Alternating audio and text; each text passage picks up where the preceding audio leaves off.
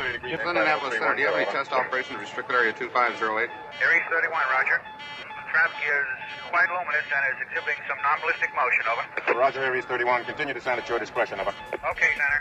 The traffic is approaching head-on, ultra bright, and really moving. They're right by us right now. There are 1,000 UFO sightings reported around the world every month. 90% of these sightings can be explained, but 10% cannot. Officially and unofficially, the U.S. military has been investigating UFOs since 1947. Their top secret goal is to find out what's behind these unexplained sightings. The Pentagon classifies them as unusual airborne anomalies, but a better term is X-Files. Join us now as Mac 11 and Commander Cobra explore these unsolved cases, UFO incidents that baffle even the U.S. military. This is Mac Maloney's Military X-Files. And now, here's Mac Maloney. Well, good evening, everyone, and welcome to Mac Maloney's Military X-Files show here on the Distant Thunder Radio Network. This is Mac Maloney. What a show we have for you tonight. An unusual show, and I'll tell you why first, girls, sorry. The bad news up front. No JJ tonight, no JJ. He has some situations at his vast farm up in New Hampshire that he has to attend to. He might be calling in later. The good news, though, Mills Gills and Gigi Gills, is for the first time in a while, we know Ms. Coco on the street. That's Commander Cobra joining us. Coco, Cece, how you doing? Good evening, Mac. As always, a pleasure and a privilege to join the formation, get on the wing for an exciting episode of Mac Maloney's Military X-Files. Up on the, up in the compound. Formerly. Yes, the compound. Things are going well at the compound, with the exception that the metal roof is not here yet. Oh. So I'm sitting under a tarp. Mm-hmm. And as you're experiencing the wind, it is like being on a yacht under sail, constantly tacking back and forth with the tarp flying around up there. Interesting.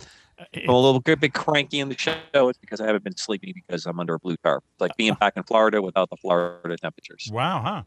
So you're getting a metal roof put on?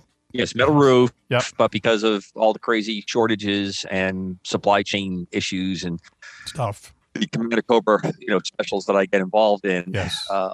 It was delayed, but the guys were here to take the roof off, so we got the roof off. Wonderful guys that are doing the work, and it's just holding up because I've got my solar cells kind of like floating in the ether, waiting to be mounted. I'm anxious to start, turning sunlight into electricity. So if there is World War III, we are going to your house. Is that that's the plan? I may not be here, but everybody knows where the key is, and just be nice to Zeppelin. Okay. As long as you bring Raven, Raven really kind of knows the.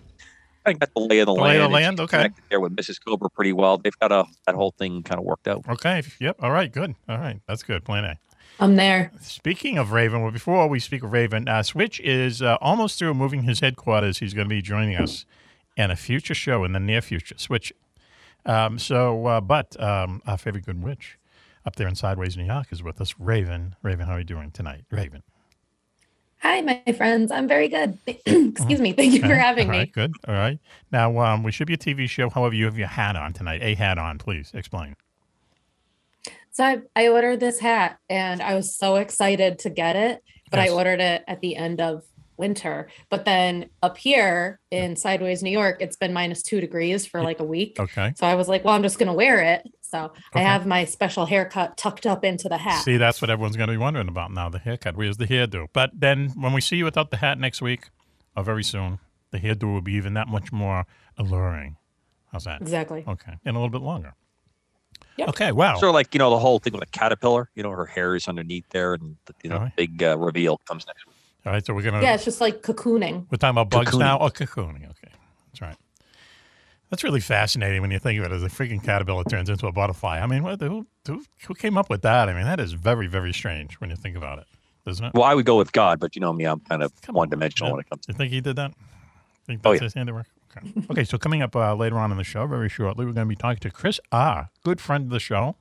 And as it turns out, a series that Mac Maloney does on Sale Everywhere called Codename Starman features a Navy detective, and it's based on Chris R. The character's name is Chris Starr. We're going to talk to the real Chris R. tonight. He'll be joining us. Always an interesting conversation. And then later on, Jacko Johnson is going to be calling in. He has this really crazy story about police in the UK chasing UFOs, and I guess at some point the Ministry of Defense stepped in and told them to stop or something like that. It's one of those stories Jocko will be telling us about that. And, who knows what else. But we have now, gang, is, let me just ask everything else. So, Cobra, other than your metal roof, everything else okay with you? Yeah. It's been a very busy few weeks since I talked to you last. I've been keeping you posted on some of the travel. Yes.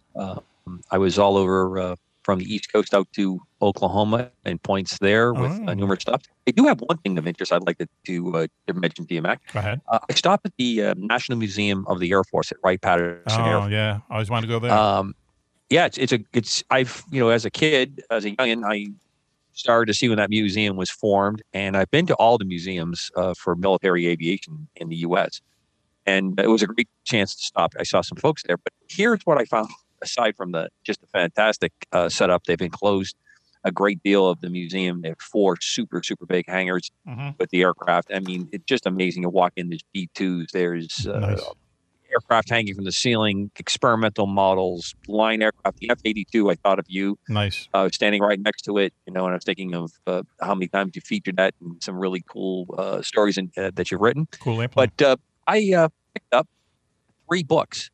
They have a very large display in the shop around UFOs. Oh, is that right? One of the books, Really? One of the books is called "Military Response to UFO Activity" by Dr. Stephen Cox. I found out that particular Dr. Stephen Fox is a former Coastie, and he has done some research.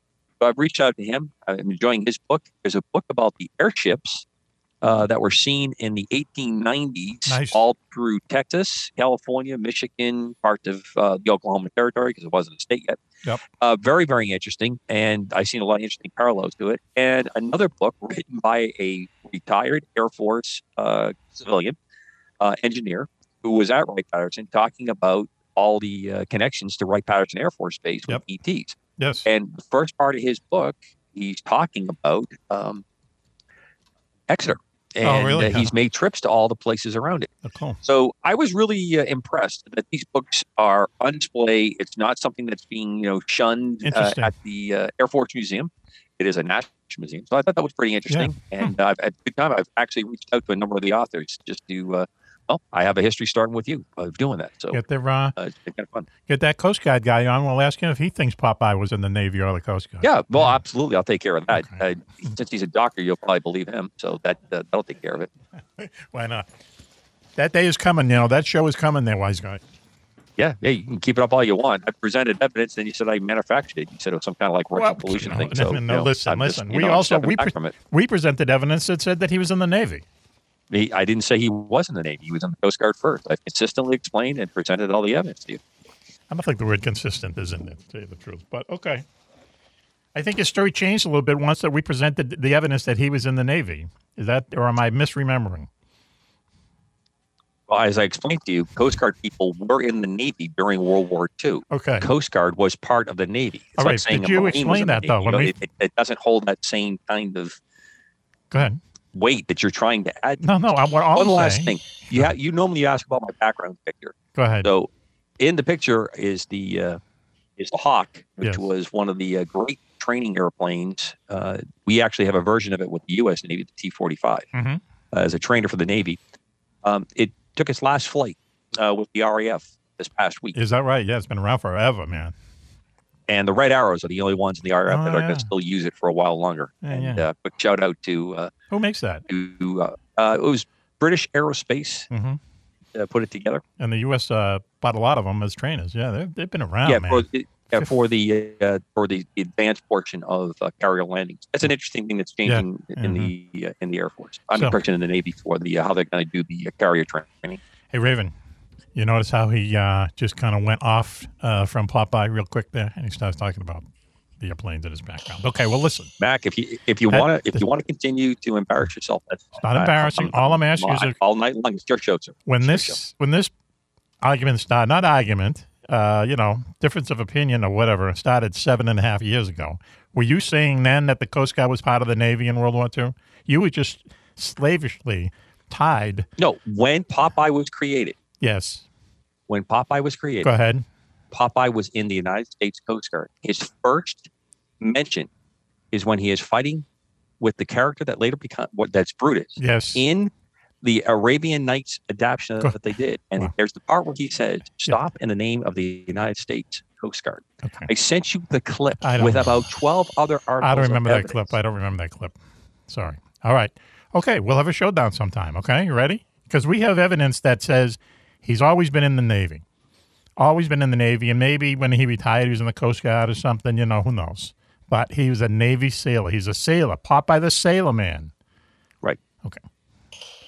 Raven, are you still awake? Do you know? I'm here. Do you know who Popeye is, Raven? Do you have any idea who Popeye is? Yeah, I Yes, watched him that's as the a reason kid. why she had spinach. Yeah, actually, I love spinach. You do, really? Yeah? Does it make you stronger? Probably not. No? But Okay. All right. Well, it's good for you, though, right? I like it. Do you? Yeah. I think it tastes good. I like it with lots of butter and stuff on it. But anyway, that's just me. Doesn't make me stronger either. Does it make you stronger there, Coco? Spinach. It does help with the blood. Oh. The iron content in With your it iron. is really, really Oh. good for producing that good ferrous in the red blood cells, which is great for oxygen carrying. Oh, good. Okay. Yep. All right. This has been our cooking segment here on Mac Maloney's Military Exile Show. So listen, this is what we're going to do. We have 5 questions for Cobra, okay? 5 questions for Cobra. He's the expert on everything we talk about on here. And someone wrote in the other day and they said, they basically had a question about artificial intelligence and It's one of the big buzzes fighter right now. pilots, right, AI fighter is one of those really big buzz things. And it's happening. It's just a question of when it's going to happen. So we're talking about artificial intelligence and fighter pilots, fighter planes tonight, because it seems like whenever you see artificial intelligence, it's always kind of linked to fighter pilots and fighter planes. Like right now, with just drones. Okay, they can drop bombs on Afghanistan or Iraq or anywhere in the Middle East, and they're controlling the drone from Cannon Air Force Base in Nevada. That's the projection that just drones have. It's actually Creech Field, Cannons in right? New Mexico. Just so we Okay. get those letters in there. I didn't let you go too far astray there. Thank you very much. So like that whole Popeye with the Okay. Coast Guard and Navy. See why? Now, why do you have Keep to it bring it up? I thought we put that to bed. So, anyway, so that's just a drone. So you can imagine, like a UAV, a fighter jet that doesn't have a pilot in it. So anyway, we have 5 questions of Coco tonight about this. Okay, so first of all, this is what I just want to know. What can AI, artificial intelligence, what can that do that a pilot can't do? There's 2 probably important things that the AI can do that the human occupant, the human operator, is not able to do. Probably the most important thing, and the first thing, is that there's no physiological limits for the AI. So you don't have to have things like oxygen. You don't have to worry about the occupant being out. Those kinds of things will happen. So AI doesn't have any physiological limitations that the human body does in the flying portion.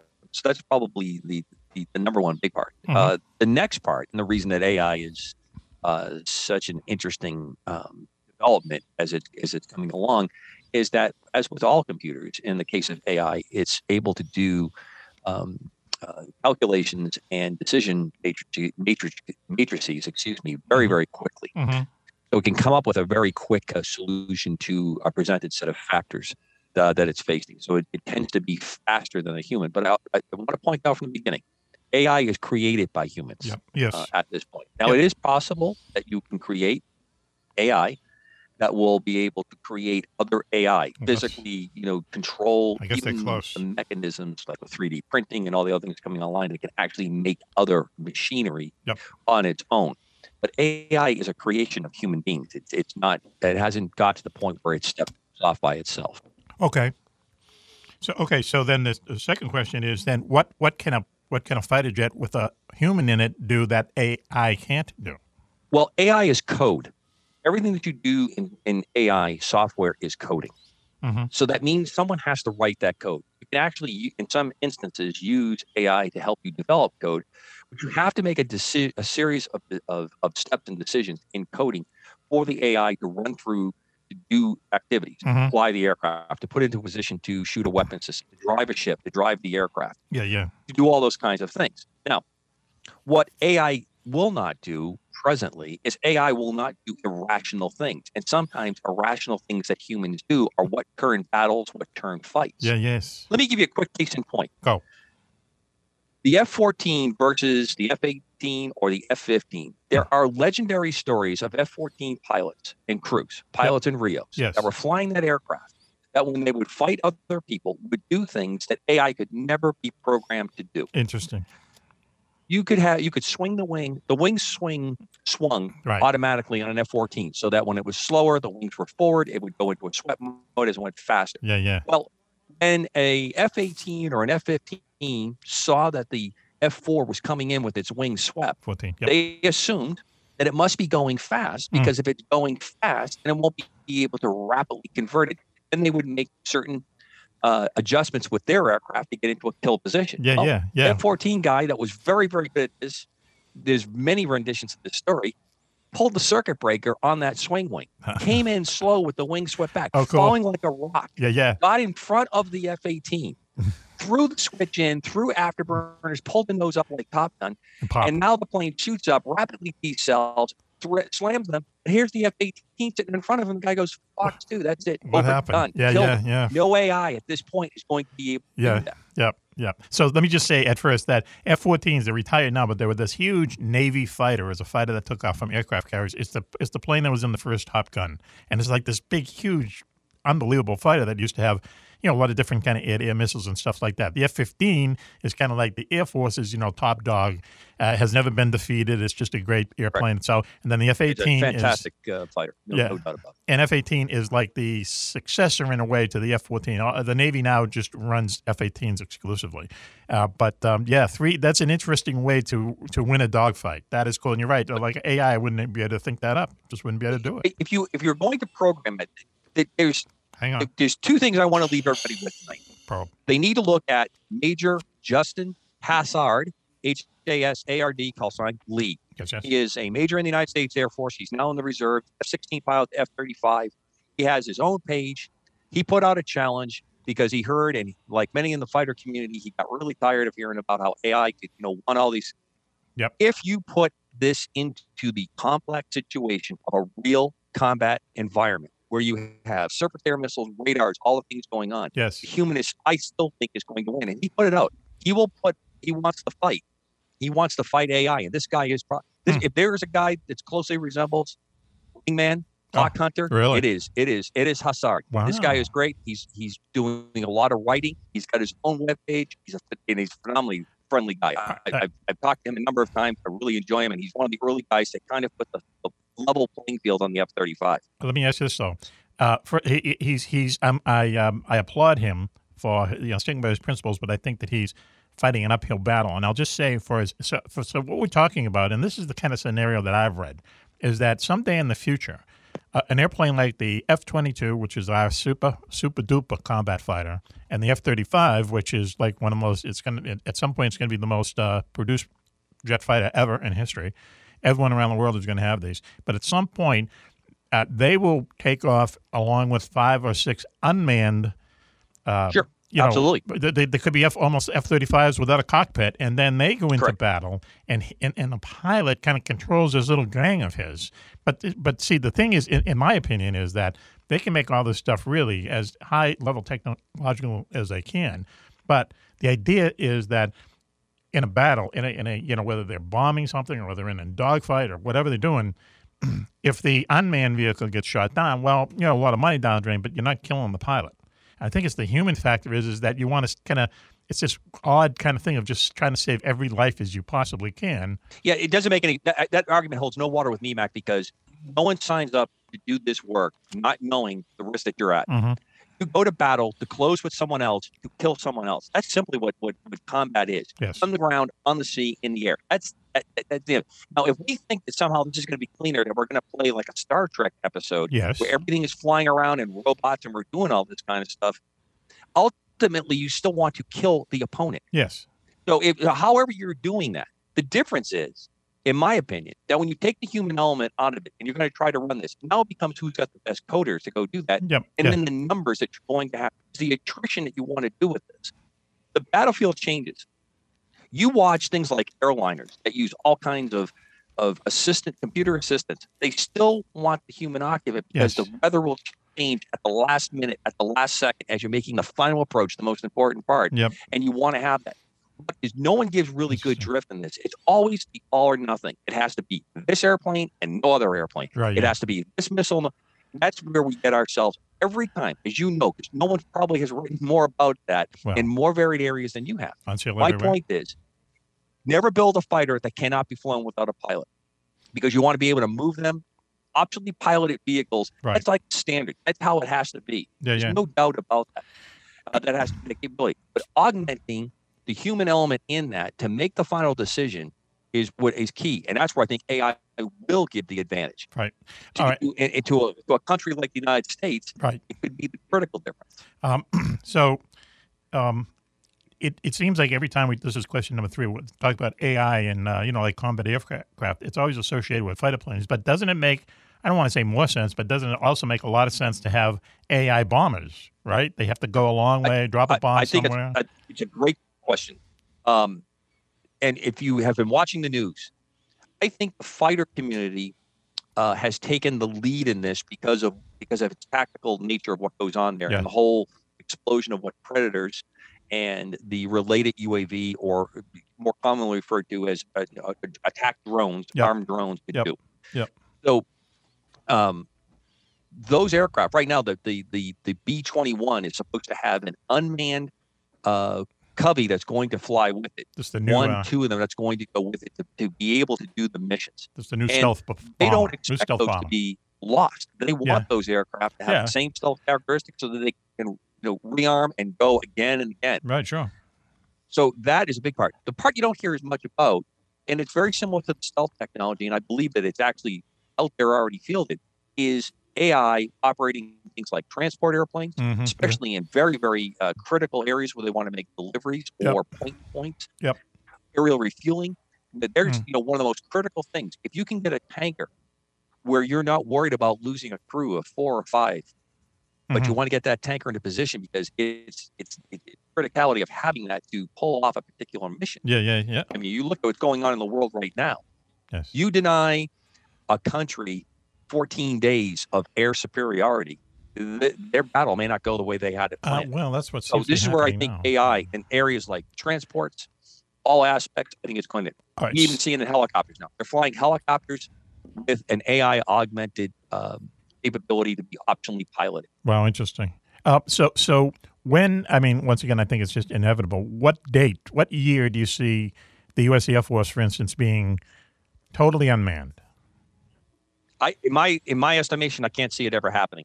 If we go that direction, you are setting yourself up for failure. How about mostly unmanned? What you're telling me is that you're willing to put weapon systems on board. It's almost the Terminator Skyborg situation coming to fruition. You're taking away any element of control, because the only way you control it when you leave it is either by the way you coded it or you're telling me by data links.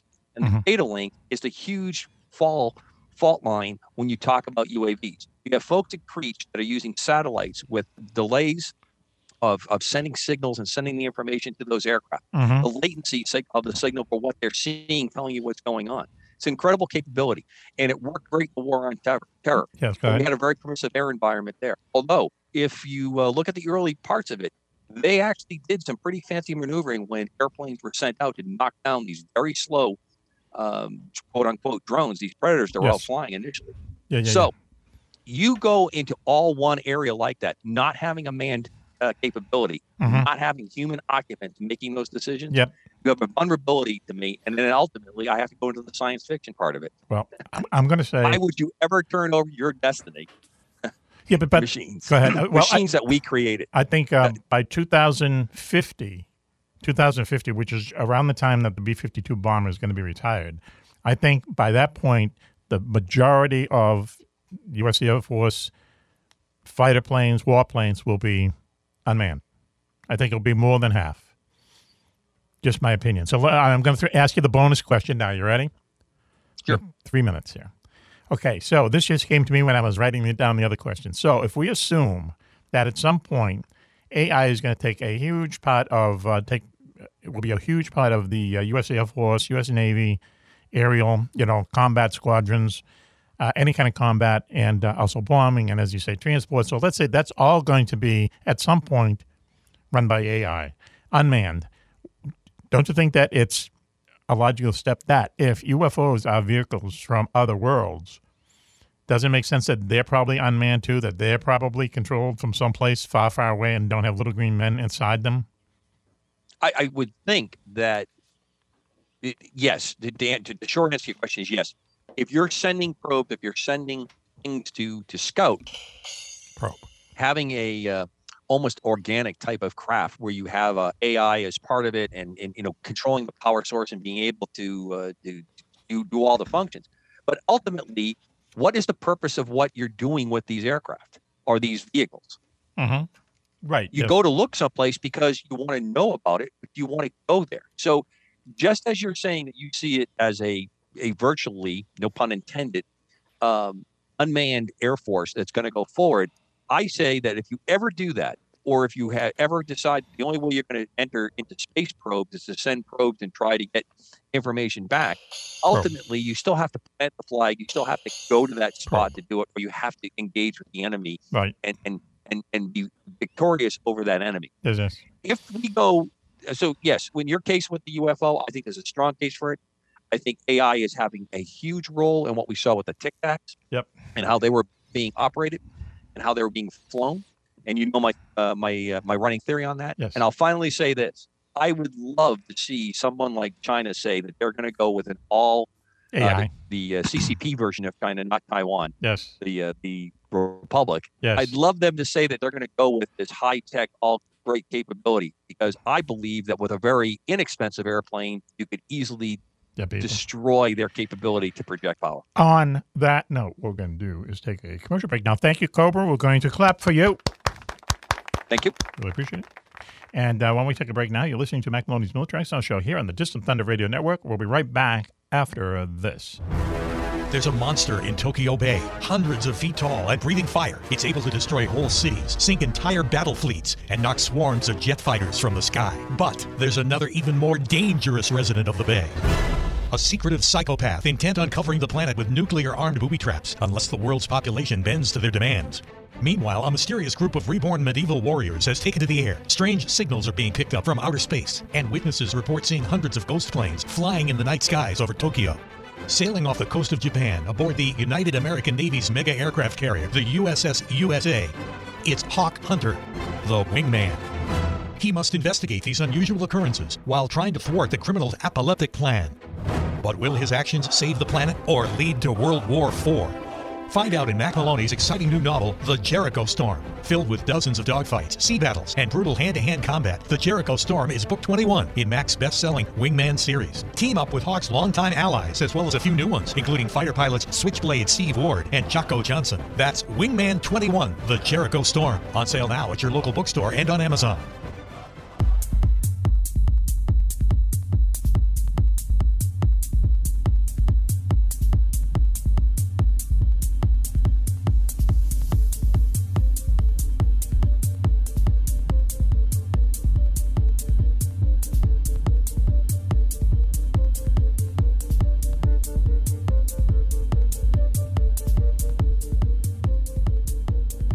Welcome back, everyone, to Mac Maloney's Military Style Show here on the Distant Thunder Radio Network. This is Mac Maloney. What show we have for you tonight? We almost have a skeleton crew, as they say in the biz, because no JJ tonight, so you don't have, girls, you don't have to come out with your box of Kleenex, your wipes, your squeegee, and your lube. He's not here tonight, but he will return next week.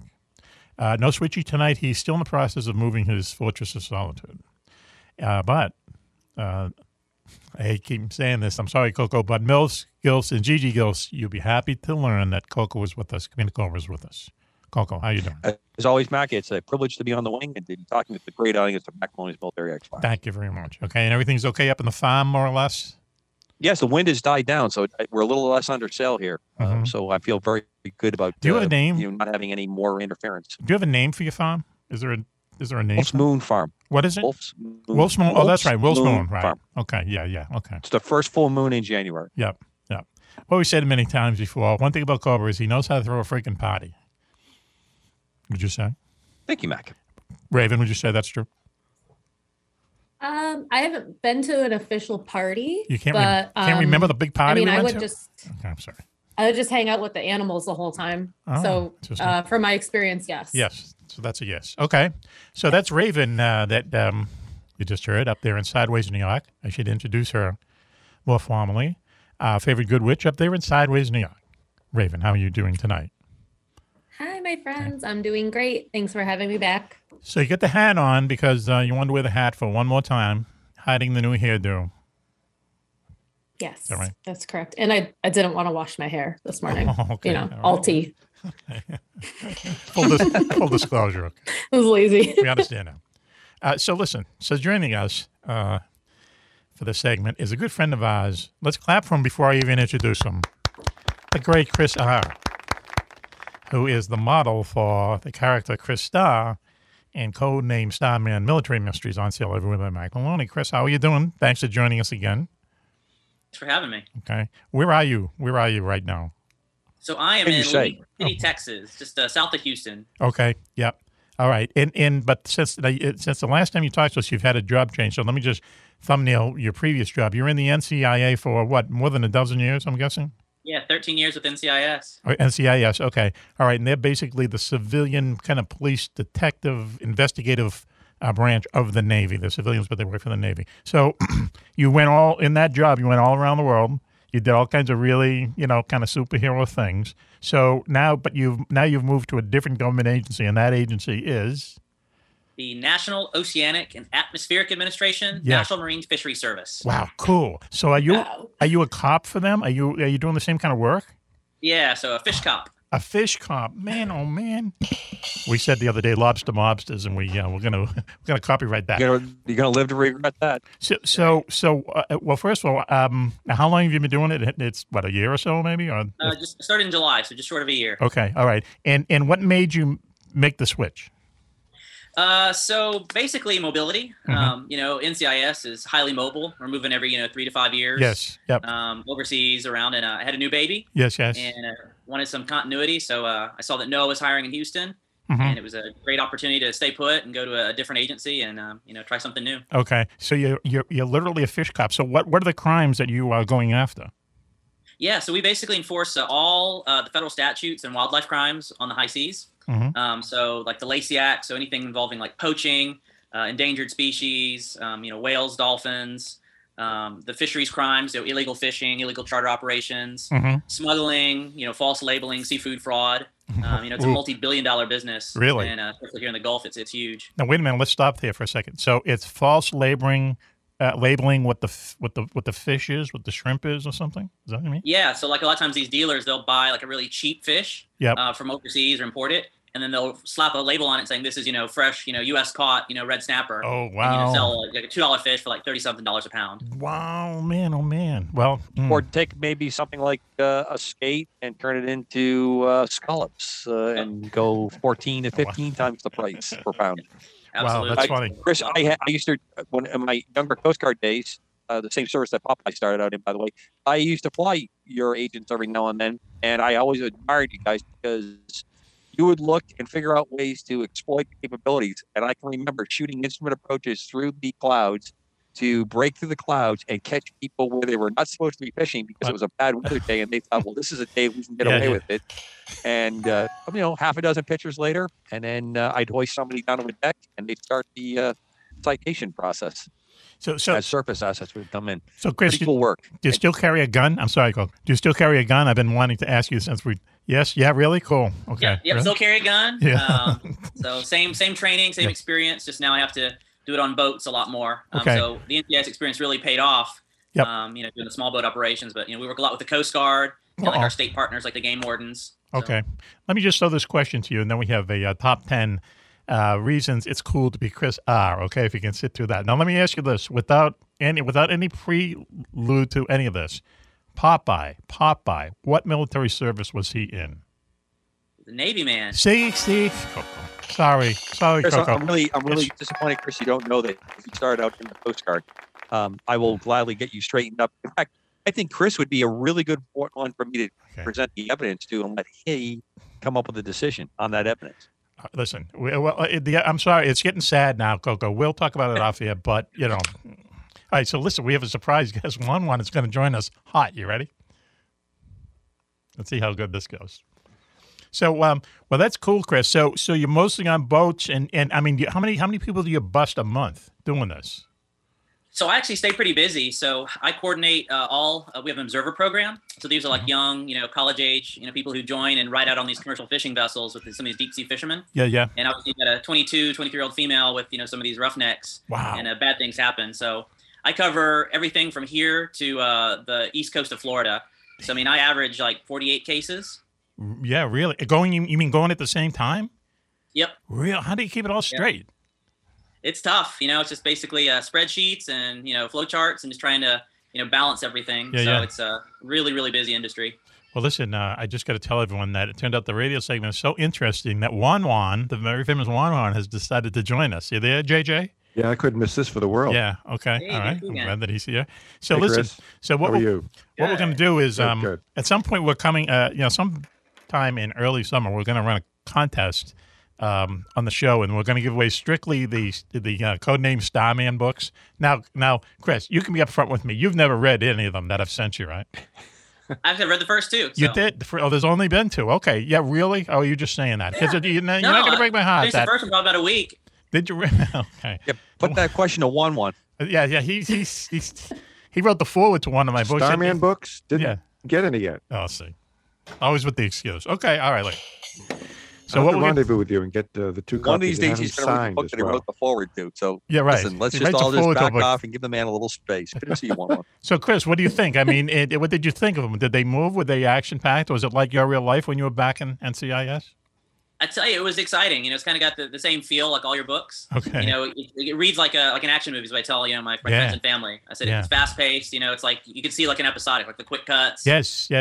I'll give you my agent's number. Chris, you can call him. Are you a whiskey drinker as portrayed in the books? Are you a member of the cult, so to speak, that I consider myself a high priest in? I am. My admiral was actually a big whiskey aficionado, and so we always have after action reports at the bar with him. So kind of got introduced to a bunch of like the Japanese whiskeys and Oh yeah. In fact, Mac got me a great one. Oh my God, it would bring tears to your eyes. It was weird. The first time I met Cobra, we was it on the phone? I'm sure the first time we had some kind of connection. No, the first time we met for real. Yeah, we met with the girls. An open city. You had like mafia rules. It had to be like an open city. Right. It was parts of New Hampshire. We sat with right. And so we're sitting at the table. I'm going to use a bad word here, so get ready, editor. So we order, and he orders some drink, and they ask me, what do you want? I says, Jack Daniels. He says, right? No, I don't think I said that. I said, no, you don't want that, Mac. Oh, man. I didn't say any allusion to women's female genitalia. You didn't say the P word. No. Oh. I believe that's how I remember it, but, Which P word? Okay. How many in were you at that point? We had just ordered. I put we were in a British pub. Right. So I was looking at Morangis and. Yes, I've been educated since by him. The whole 9 yards there, and then he pulls out the Jack Daniels, the go-to line Jack Daniels. They said, "We're not drinking bourbon, man.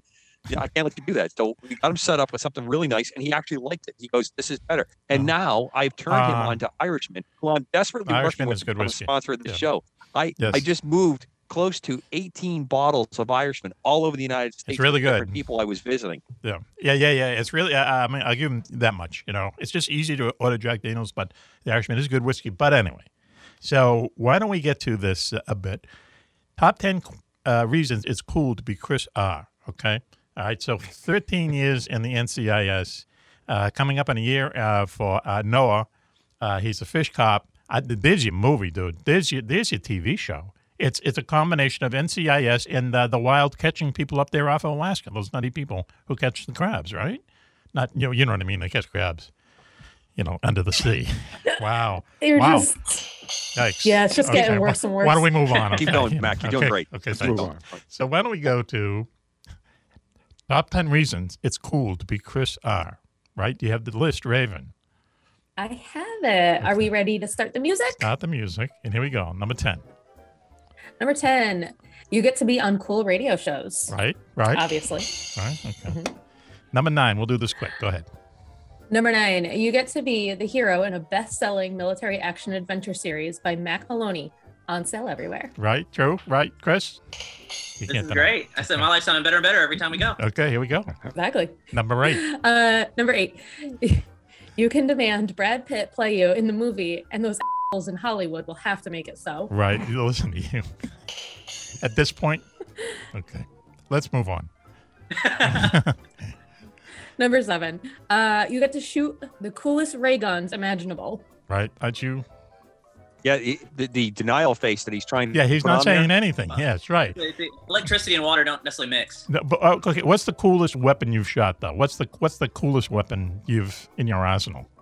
I like the classics. Go ahead. So I have like an original Thompson submachine gun. M1. Wow.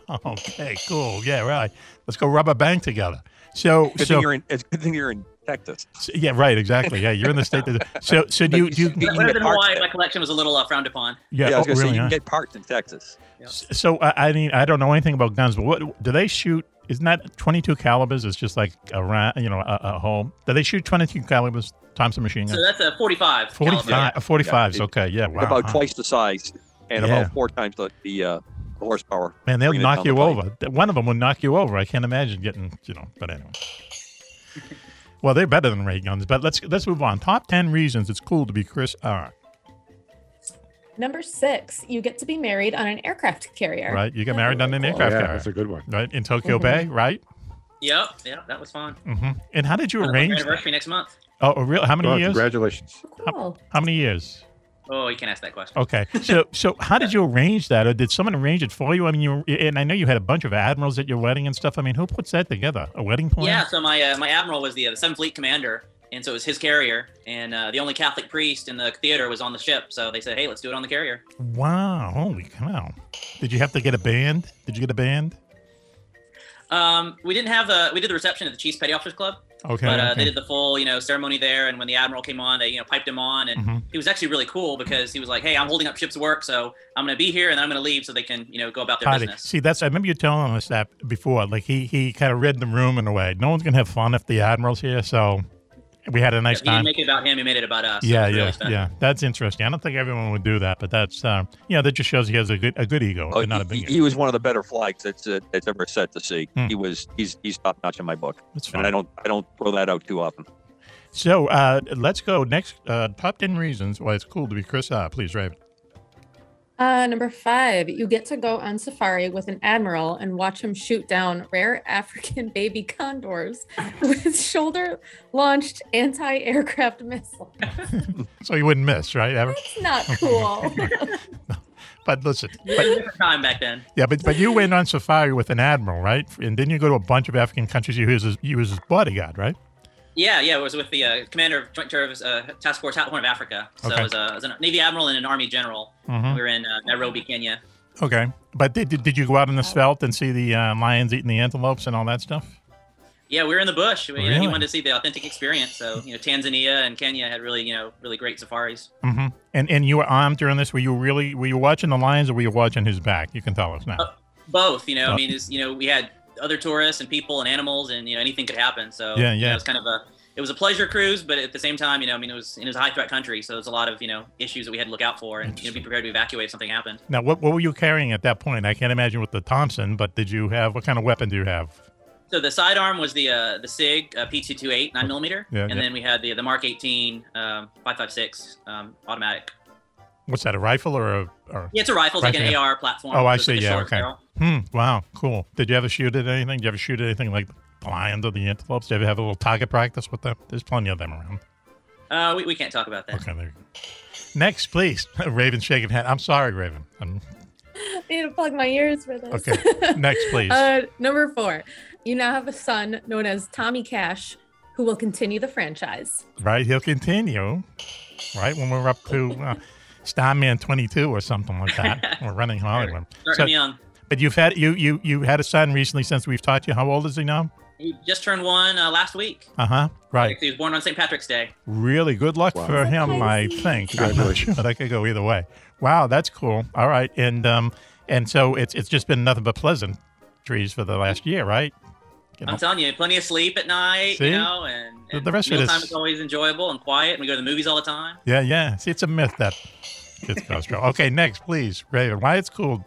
Top 10 reasons it's cool to be Chris R. Number 3, you get to smack around Mark Harmon anytime you want. Right. Didn't you tell me that off here?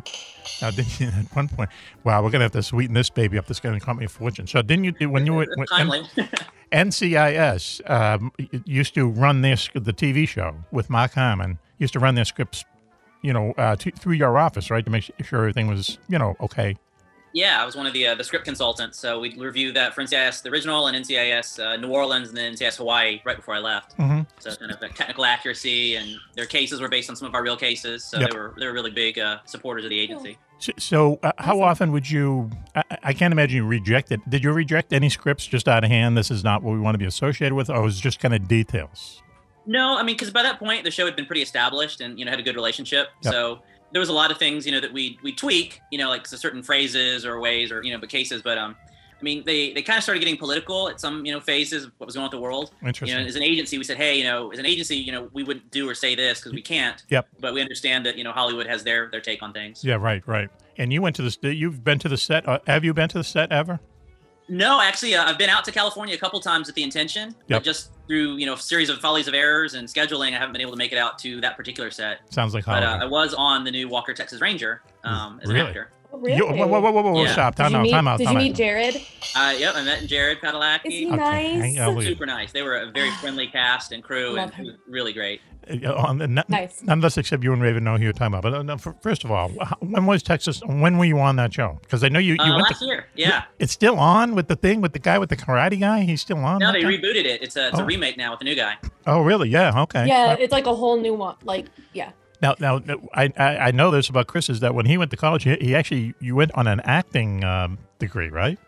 Yeah, theater major. Okay, he was a theater major, and then he goes into NCIS, and that's how he knew how to interrogate people, is to, kind of take on this persona of basically it was like, I don't care if you confess or not, I go home at 4 o'clock, right? That's it.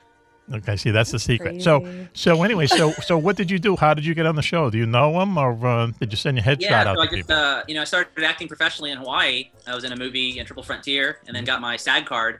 And then when I moved back to Texas, got an agent, and they started filming the new Walker there. So I was in San Antonio at the time, so I just drive up for the day, and I think I was in 6 or 7 episodes. Really? Yeah. And wow. What are you? Are you like his best buddy or something? I play a Texas Highway Patrol, so a state trooper. Okay, yeah. So all right. Anytime they're in the police station, you can see me, and then there's a couple action scenes and a bomb threat scene when I'm out there. So oh wow, I was a reoccurring character. And what do you get a day? You're SAG, so what do you get? Is it a day's work? Yeah, so they do day player, so it's basically for an episode, and then usually for certain scenes they'll film it, but sometimes I work 2 or 3 days a week, sometimes it's just a day for an episode, and then come back. So, but they renew each season. We don't have to talk figures, but it's okay, right? It's great. I mean, it's I have a day job and then I have a hobby job. So that's cool. Best of both. That's the way to do it. That's the best, Chris. Well, luckily, my agency supports me doing that, so I can take vacation time and then still do that on the side. So. Yeah, interesting. Do you have any lines? Have you said any lines yet? Not yet. So actually, just did a campaign for Western Wear. So I'm like the spokesman now for the Rowell Man. So wait a minute. The what? Western Wear? Yeah, the really? Rowell Man. The Rowell Man. Who's he? What's that? Some kind of what is that? I don't know. Yeah. So this, the fishing shirts, like the kind of like the silky material and like the back that people wear. Okay. So this guy developed a Western wear. So like the long sleeve shirts, it got the patterns. Okay. With the same performance material. So. It's like high performance, Western wear. Wow. Okay. I think we should outfit everyone on the show. I'm making a note of it. From that, thank you, Ron. So anyway, wow, you have quite the life there. Acting and so on and so forth. And I think, I hear if you're able to say a line in a movie, can't you just live forever? From the royalty checks and stuff like that. Absolutely, yeah. Once you're in, and your legacy is forever. I mean, you're on TV, you're on a movie, and you keep getting paid, to do anything. Yeah. So it's unbelievable. That's the goal. Yeah, it is. I know that's just the way it is. Just a little bit I know about the business. Same thing. Like if you get a song and a soundtrack for a movie, just a song on a soundtrack for a movie, you'll never want for money again because you'll just keep getting these checks at $200-$300 3 or 4 times a week, and it's just the way it works. So that's cool, man. That's really good. I mean, do you find it boring though to be on the set? There's a lot of waiting around, right? There is, but what I like is just I watch. Some people just sit and listen to their headphones or read, but I actually watch the directors. I watch, the other actors and see how the business is done and pick up on things. I'm a student of the art. So yeah, that's right. Yeah, being on there. Wow, cool. All right, so we all have to look for you. So Texas Walker, what is it? An episode, a recent episode? How do we look for you? Yeah, so if you just look at in season 1 and just make sure you don't blink. Okay. So there's 6 or 7 episodes. Okay. Next time you're in an episode, will you hit your nose 3 times so you'll know that's a message from us to? That's right. Yeah, Either that or use your or just real like, name on the show or what? Yep, my real name on the show. Oh, really? Yeah. I looked up on IMDb. I did a couple other Netflix series and a Lifetime movie, so I've been busy since I've been here in Houston. Wow. I love Lifetime movies. I'm into fantastic. that. Raven, you were going to say something. Go ahead, please. I was gonna say next time you're on, just like make a total scene, and then we'll know it's you. Yeah, and right. just beg them to keep it in. Right. Yeah. That's his message to us. Have Chris Rock with you. Oh, don't pay that. Yeah, right. Yeah, right. It'd be funny if he swung back at him. Wouldn't it be funny if they just like started punching each other on the stage? Anyway, so now we're in the top 10 reasons it's cool to be Chris R. We're finding out all these different reasons we didn't even know about. But why don't we go, please, Raven, what are we down? Number 2? Number 2. You're so cool with the chicks. You have to wear a big button that says, "Sorry, girls, I'm married." Right. And even more now that he's in movies, TV, the works. That's a good one. Okay. True. Here we go. So the number 1 reason it's cool to be Chris R. Please, right? Free jetpacks every Christmas. It's a free tax dollars. Okay. We will sweeten that baby up. Sweeten it up. Sweeten it up a lot. Yeah. Okay. So, listen, Chris. So this is. Let me ask you this: how old are you?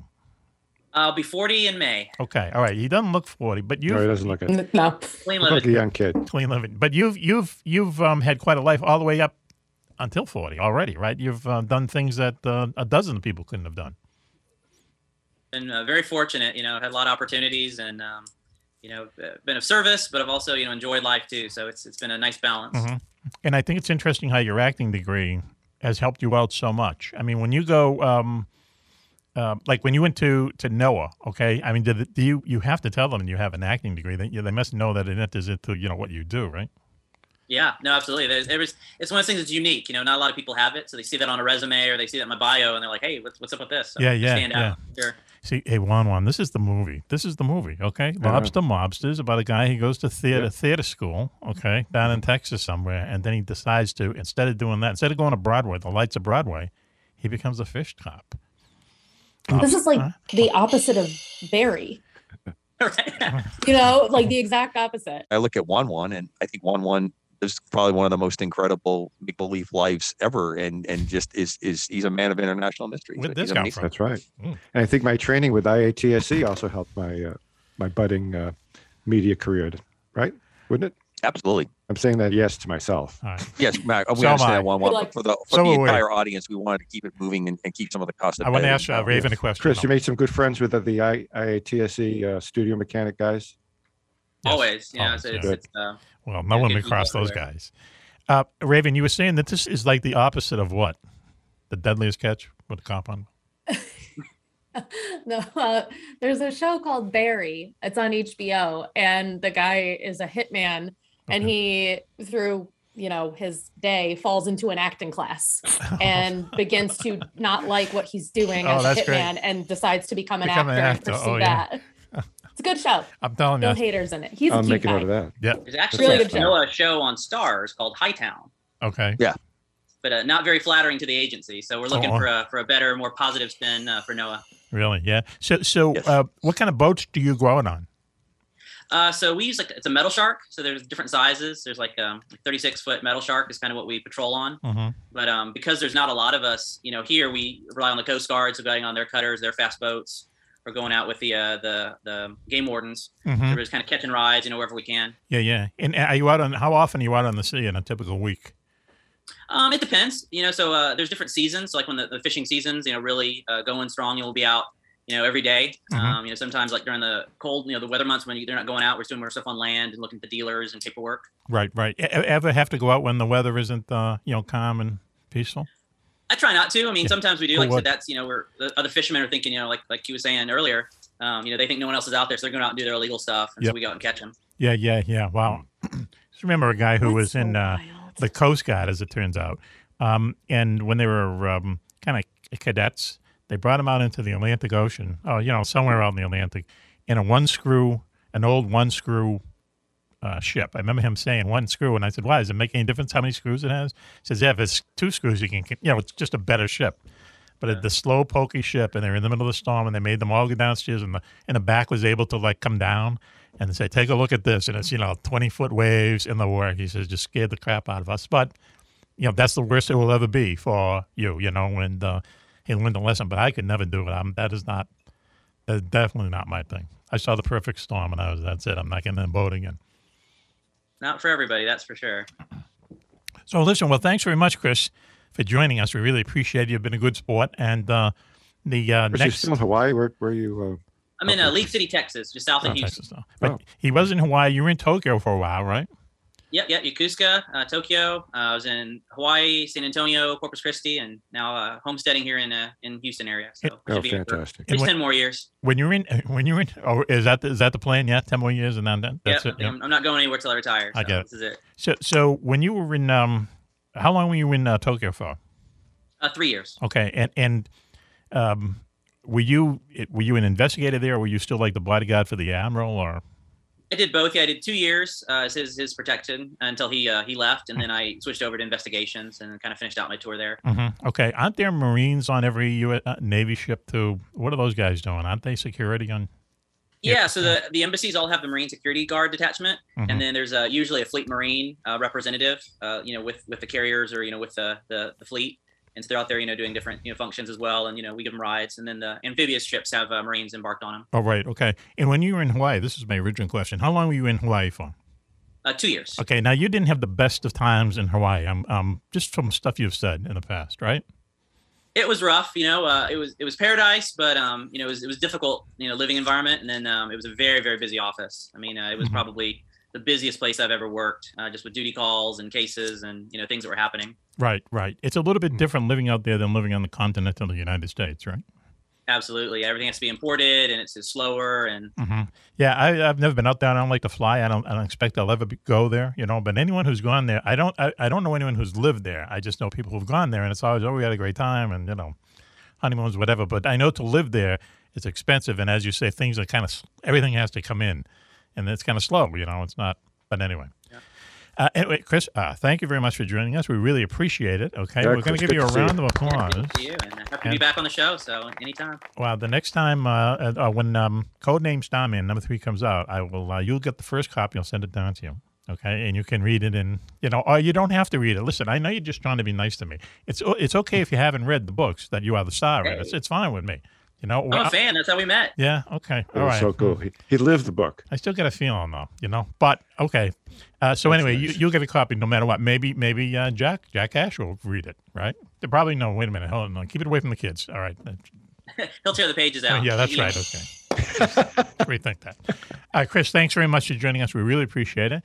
And we are going to take a commercial break now. Wait, before you go, you got any chance of coming up to New England for any reason? Just like a day trip or a week? Yeah, absolutely. We have our Northeast division, so they're always looking for help, and it's a big fishing industry. So why don't if we steal some lobsters, me and Juan, then he would have to come up and investigate the case. Right.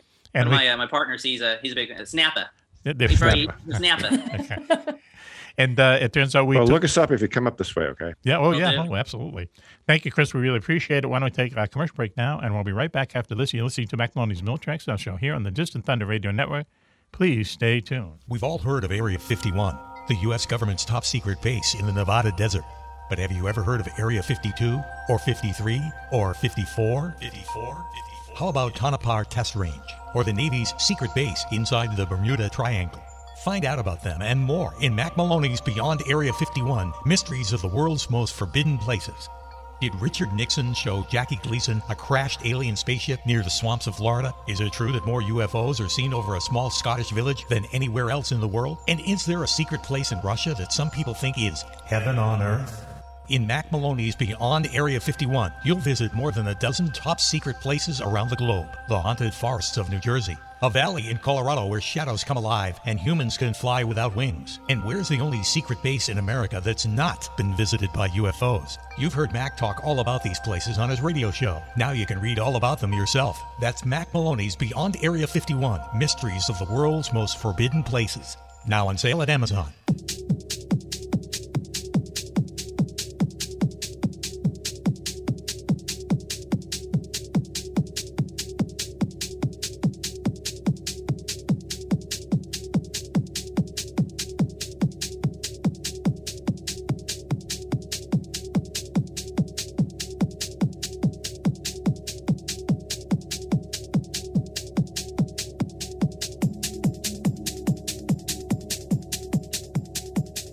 Welcome back, everyone, to Macaroni's Milk Tracks, our show here on the Distant Thunder Radio Network. This is Macaroni. Wow, what a show we have for you tonight.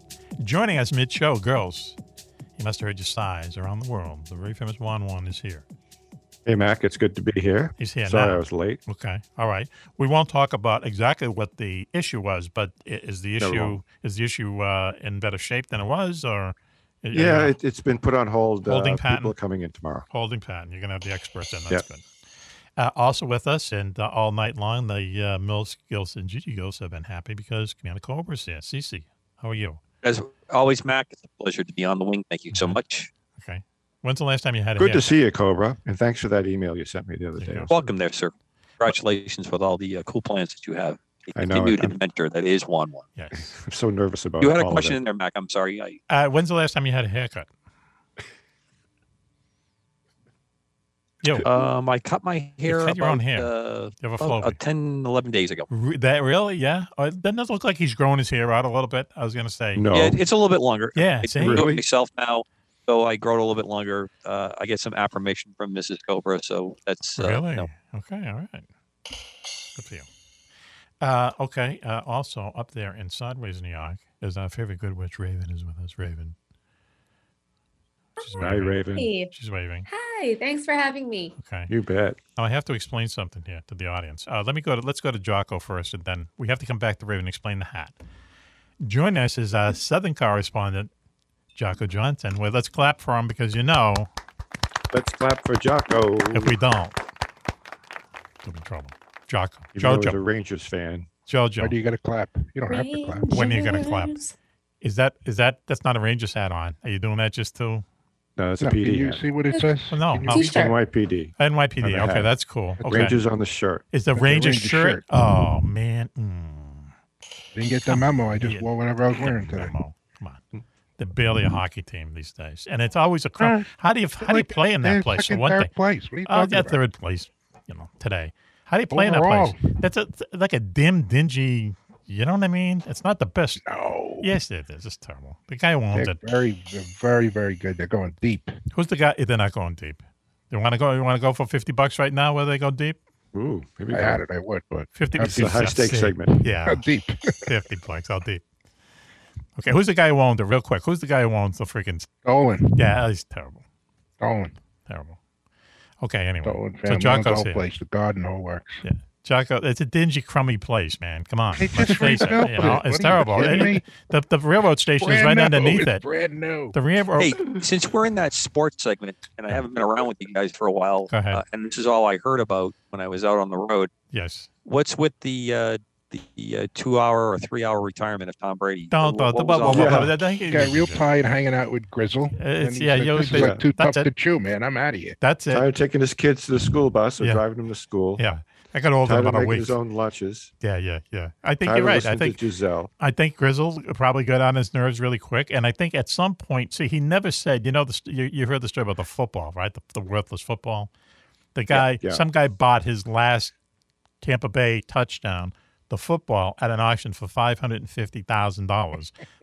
3 hours later, worth every penny. Tom Brady unretires, so now the football is worth nothing. But anyway, he never said it back. I doubt it.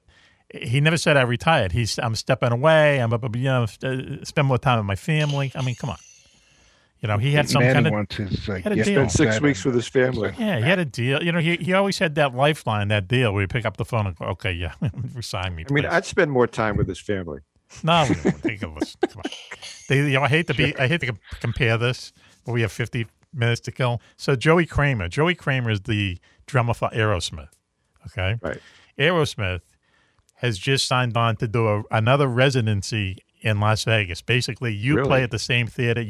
The crowd comes to you. Okay, you stay there a month. You make $200 million.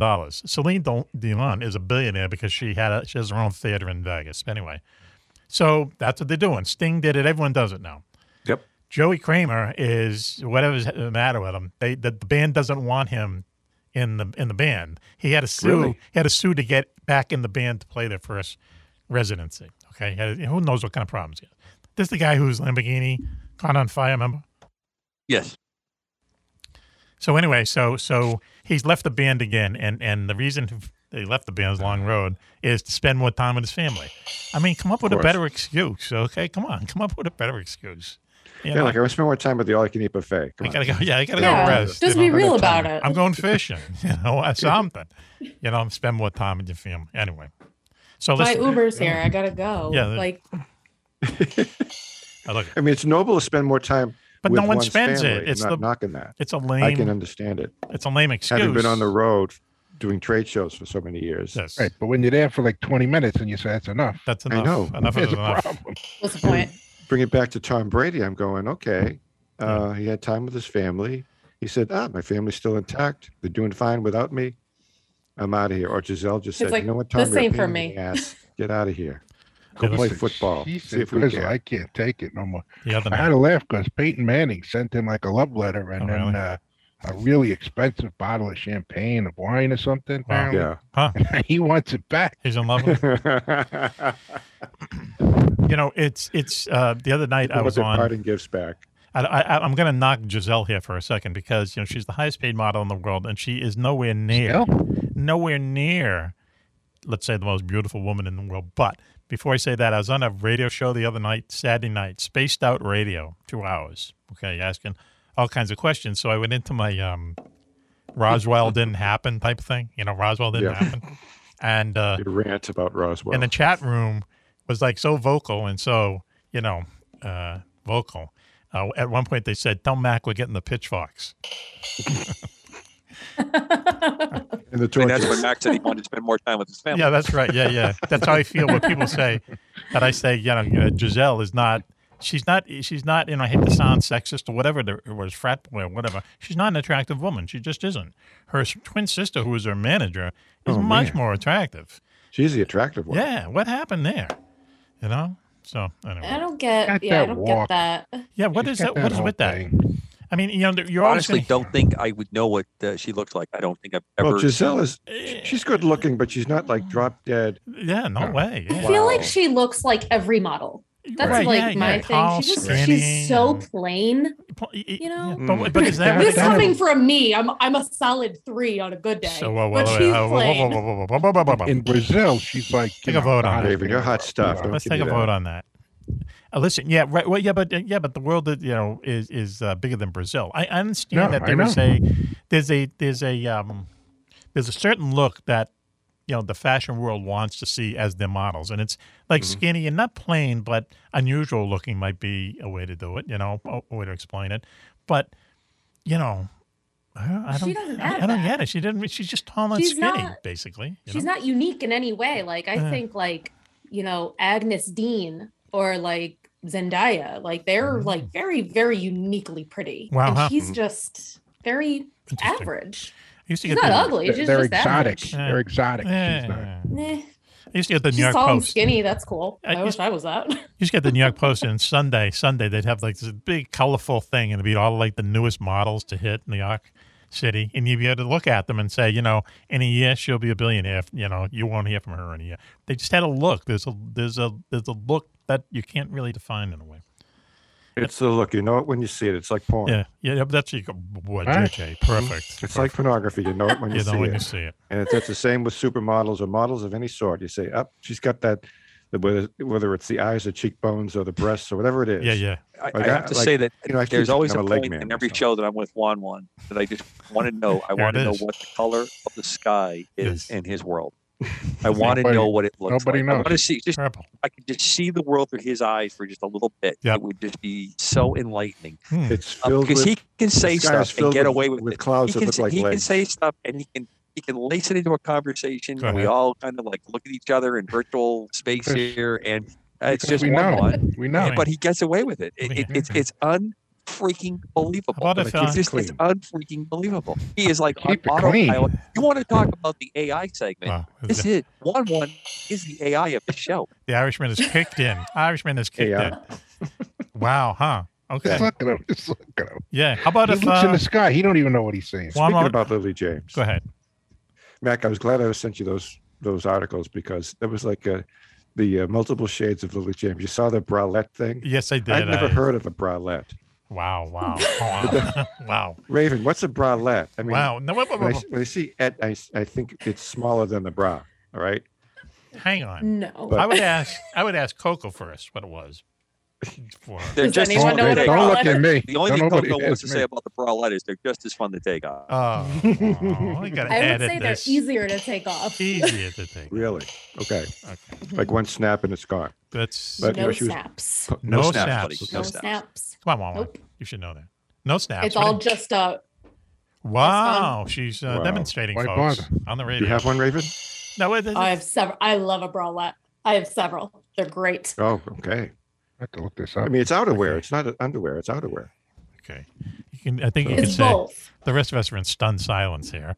He said, "Whoa." I haven't got a clue, man. It's the scientific inquiry of one at this point Right. that really is captivating. We started the thread with Say, Hulu. Mac, Right. At least once a show, we really do need to be a picture show. Right, We need to be yeah, a yeah, television that's what show I say. because It's off although it's hard to paint the picture, Well- the giant Mick Jagger Rolling Stone Thing with the lips thing. and tongue. the Tojo I glasses. won one with the crazy near Lenin look on his Yes, face. That right. would be John Lennon, not the Lenin that started communism big Tolstoy. time in yeah, Russia. yeah. Is he has like this really detached, almost antiseptic bralette expression on his face, and now he's pursing the lips, and the interesting facial hair Do is the making Google all search. kinds of Okay. He looks like- gestations. he looks It's like it's he like a kinda made Rorschach a- test on his face from time to time. Yeah, yeah. But what do you Culprit. see now, Cobra? Okay. What are you thinking about Right. now? He And looks like it's unbelievable, and it works. He That's look- the part I love best. I Good want to job. know what the color of the sky is in his world. We got to get the because Irishman. he looks like he Thank made you. a little mistake with As a that sponsor. stash area, and he's going into a political statement with that. I don't Wow. want to So, say. yeah, with a little You know, Tolstoy with there. that little thing, you might as well Yes. cut it all off if you Yeah, made that it's called a mistake, soul because patch. Otherwise, it's not a good look. Yeah.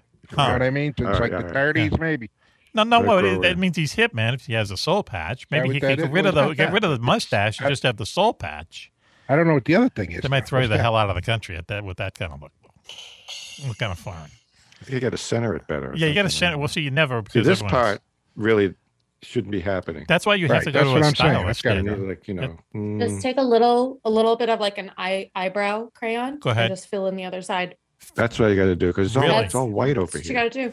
Wow. I'll Just look fill at it. it. Just I fill don't it wanna in. mention A little that. bit of a top brown. There's Nobody's stuff you gonna can know. get. There's dyes you can get. Yeah. that Yeah. would, make that very youthful and dark. I took a black Very Sharpie and I rich did it and with Did you I Sharpie. don't want wanna- to? I don't want to say what it looks A like. But I think black you all The understand, Sharpie. right? What's the matter with Yes, you? yeah, you don't, Jocko. You don't want to go there. Okay. But you understand where I'm looking at. I'm tracking where you're going. You don't Okay, need to, thank you. Hey, Wawa. See, I'm on the radar. That's all. Wawa, we You're on the radar, buddy. You and should you're go to, flashing bright, and we don't need to explore that anymore. I'm because going I stealth can only right now. imagine what JJ would come up with Hey, if we listen. ever even got close to that. Oh, we got I'm 20 going minutes. stealth right now. 20 minutes. Hey, JJ, you should go to Pistol Pete's place there with the thing, with the hairstylist, the French twist. They'd love to get their hands on you.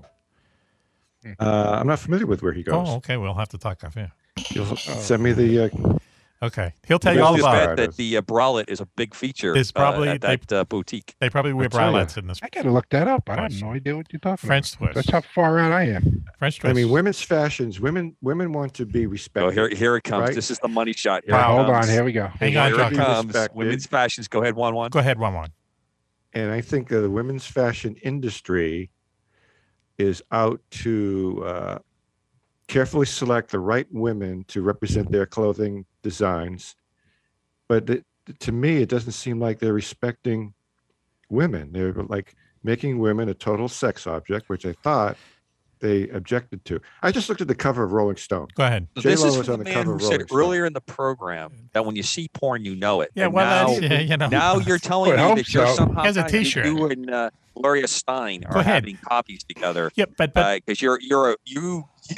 I want to make sure I get this on. I get this out correctly. go ahead. You. Get it up. You were the one that out telling me that you find it offensive to objectify women.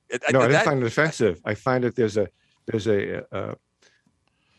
what's the word I'm looking for? There's the exact opposite going on of what the women's movement or the women's culture really want to see happen in this country or in the world for that matter. Go ahead. And I see that if it was up to the fashion industry, Yes. the women's fashion industry, it'd be the exact opposite. We Yes. want women to be the the sex object that we've always wanted them to be, since the days of Marilyn Monroe. Here's the thing, though. That. Can I just throw in? Right? Yeah, let me just throw this in. Okay, first of all, the fashion industry is a big business. Okay, it's big business. Okay. And I learned that in the Devil Wears Prada movie, which I watched about 20 times. Perfect. Okay, perfect. And watched it the other night. Yeah, so movie. Oh my God, 20 times.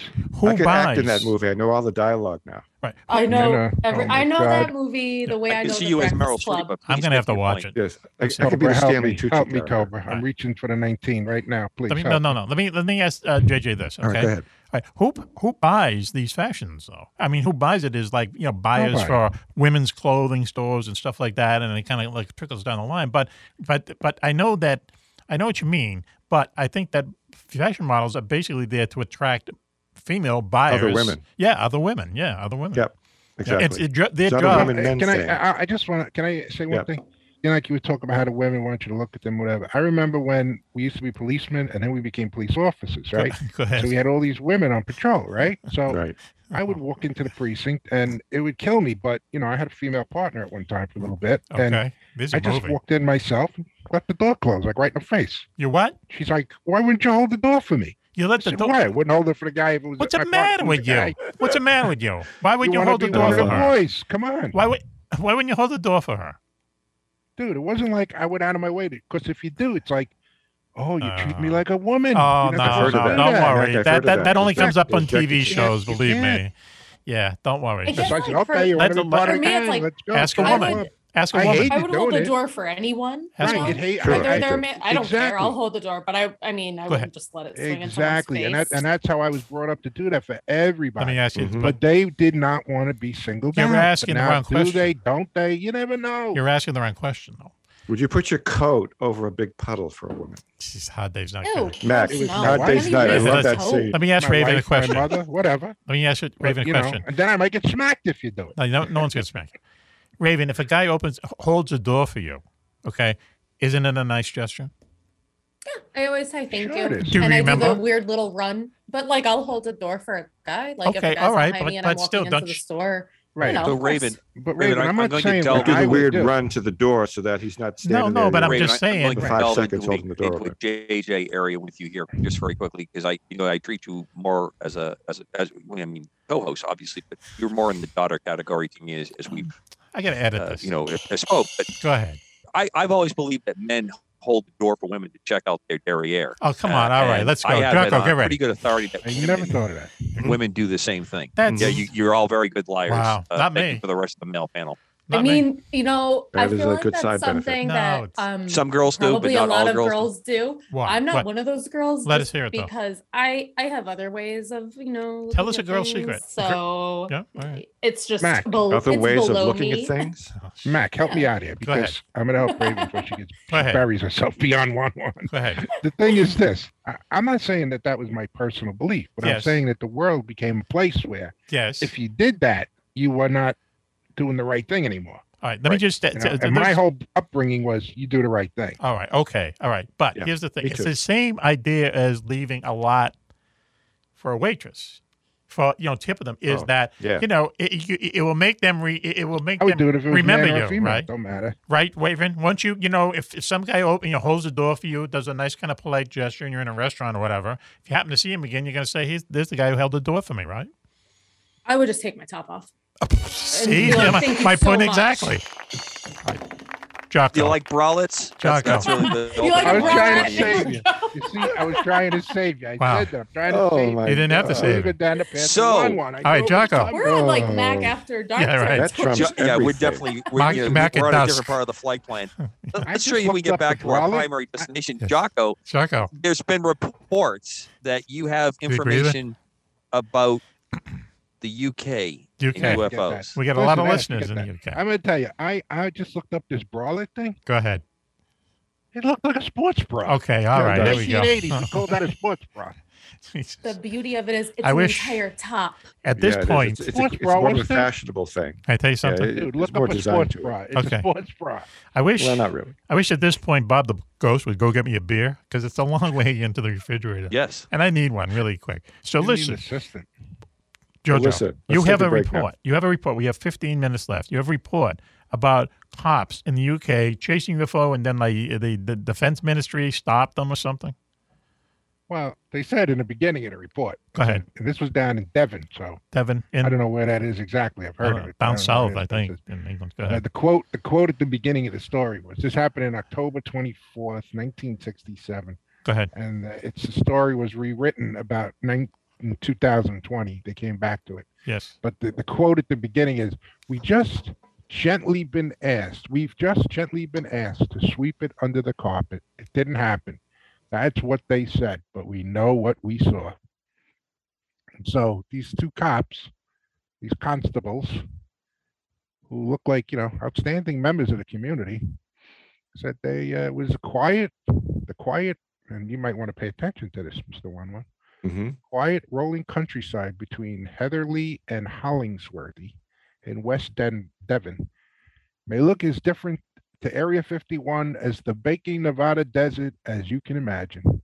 But in the spot in 1967, there was a UFO sighting which baffled experts for years. It was October 24th, and police constables Roger Wiley, as in the Coyote, and Clifford Waycott were patrolling the A3072, I'm assuming it's a highway, between the two remote Devon towns.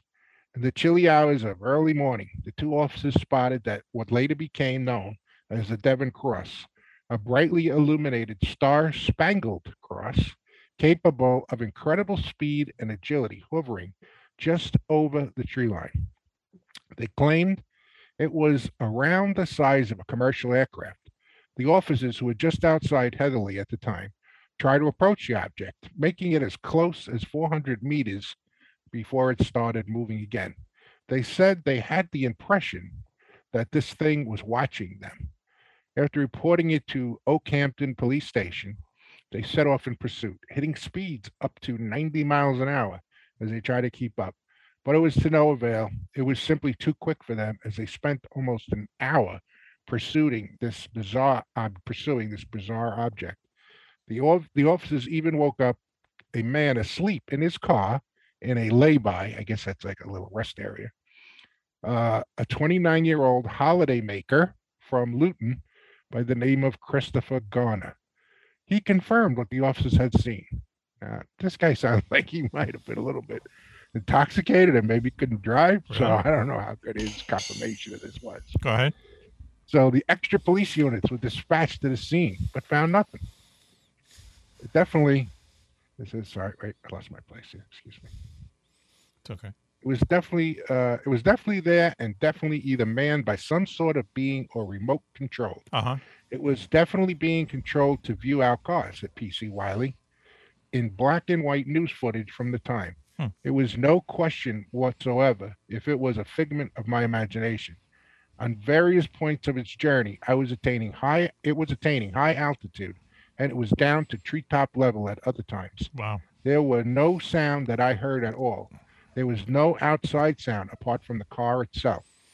Constable Wiley just said, "Here we go then," and we drove off after it. Continued PC Wycott. It was just in front of us. We were traveling very fast. The acceleration of it was terrific, so we never got under it to hear any sound. The episode baffled police, and the RAF denied it was anything to do with them. They insisted no craft capable of both hovering on the spot and supersonic speeds had been invented. Not yet, I guess. 67, yep. I think we can do that now, right? And not long afterwards, officials from the Ministry of Defense were sent in as an investigation began, results from which were classified until 2005. I don't know why it would be classified for so long if it was nothing, right? Probably 25 years or something. Go ahead. Yeah, probably something. Is there a limit how long that stuff can be classified? I think each thing is different. Just saying, stuff from Lincoln's assassination is still classified. Right, yeah. So the government can set whatever date that they want. They could just keep extending it. Okay. Codes and stuff. The officers were questioned while also being reminded that they were both bound by the Official Secrets Act. It was not the first UFO sighting in Devon around that time. In April 1967, a dome-shaped object was sighted over Brixton at around 1,600 feet at noon for approximately 1 hour. There was also a brief UFO sighting in Oakhampton on October 5th, just 3 weeks before the police officer's own experience. 4 witnesses from a company called Sterling Hatcheries reported to Oakhampton police that they seen through binoculars a brilliant white semicircular spherical object like an inverted parachute for 2 hours from 8:50 a.m. It apparently lay in the direction of Oakhampton Camp to the south of the town, and over the 2-hour period of observation, it moved horizontally at an attitude of about 50 degrees. That's a two. And when the MOD gets into their report, that's the best part. I Yeah. gotta tell you, because just to give you a little heads up here, it gets better. 3 days after the Headley sighting, there was an incident involving a UFO in Cheshire. Coincidentally, why do I keep losing my place here? My computer is a little wacky. We're still in Devon? Put the information here. Moving around. Well, there's a little. another town near it. I guess it's a county, and then there are different towns around it. So it says, in fact, October 67 was a prolific month for UFO sightings. 3 days after the Heatherly sighting, there was an incident involving a UFO in Cheshire, coincidentally spotted also by police officers. Again, it was described as bright, cross-shaped, and traveling at about 1,000 feet, this time traveling in a northeasterly direction. About 15 minutes later, another constable at the Mottram in Longdendale reported seeing something similar, although this was probably the same object that the officers on the Cheshire police force could see. To some, the spate of UFO sightings was confirmation that they were not alone, while others speculate they have been down to some Cold War spy plane development, either by Russia or the West. Go ahead. Time was certainly done nothing to lessen the doubt experienced by the 2 officers near Hounsworthy. Okay. In an interview in 2004, Wiley said, "It was something that I hadn't seen before, I haven't seen since, and something that nobody can explain exactly what it was. No explanation has been given to us by anybody, and we haven't asked," said Wycott. Let me ask this then, okay? I'm going to throw it to Coco real quick. So we're 1960. Well, I can tell you before you ask him what they said it was. Yeah, I just want to throw his answer. Okay, but let me just I'm going to go ahead. We'll see if he's right. So 1967, okay, it's quite a while ago. And sometimes when people see stuff that is, secret or unusual, they have this tendency to enhance, what it was really doing, okay? But what in 67? I mean, all I can think of is like a Harrier jet. Maybe a Harrier jet can hover in, I don't know, I don't think it's going to go supersonic immediately, but what else could it have been that we haven't heard about since? It's so long ago. Wouldn't we have seen something like this? I can't think of anything in the 60s that matched that. You look at SR-71s, you look at U-2s, those kinds of things. Yeah. They're the only really far-end technology that was being fielded. Everything else, the thing that's always amazing about these reports, and I like the law enforcement people, because there's a certain level of training that goes with it. Sure. They spend some time getting knowing how to observe and how to put things down. Yeah, I was going to bring that up. Thank you. But trained to observe. This particular thing is, they kept saying there was no sound. Yeah, they didn't get underneath it, but you don't hear sound. Yeah, that to me really. And then when you talk about later on Rendlesham and a few of the others, right? Sounds like that. They experienced when they were close to it, like almost like they were around something that was radiating some kind of energy. They talk about nausea. They talk about feeling sensation on their skin, their hair standing up. Like some kind of a large electrical driving system. It's putting out a magnetic or an electrical field. That's what really blows my mind away when I get these. Because, you see lights, and we've talked about why would there be lights, and we've had that debate. Sometimes I think it's partially because it's part of the drive system. It's partially because of what's being required to make the thing, fly or do whatever it's doing. But when you have the absence of sound, that's no weird. Balloon technology is doing that kind of stuff. Yeah. To me, that's always is what's most intriguing about this is when people don't talk about the sound, because to me that tells you there's something very, very. So it can't be a jet. It can't be a Harrier they jump figured jet. it out why it didn't have sound. Okay, go ahead. Go ahead. So they said, okay, so we've just been gently asked to sweep it under the carpet. It didn't happen. That's what they said, but we know what we saw. The Ministry of Defense had come up with an explanation, but it was one they did not reveal until 38 years after the incident. They blamed, you ready? Go ahead. The planet Venus. There you go. Oh yeah, well she always makes a big appearance. Yeah. Very far away, can't hear it. Yeah, right, yeah, very yeah, far funny. away, can't hear it. And you know the whole thing with the bralette being this so obvious Really? advertising with the over apartment. Yeah, well, once it there comes by are Mars, he pulls the bralette off. Wow. There was helicopter technology that I've been around where they really spent a lot of time on minimizing the noise, the signature. So when it flew at night, it was very hard to detect. And it had lights on it and it was moving around. It could give some of those, but in the 60s, that's unheard that technology was still very, very early. Yeah, and it wasn't, you know, it wasn't at the level the way this is described.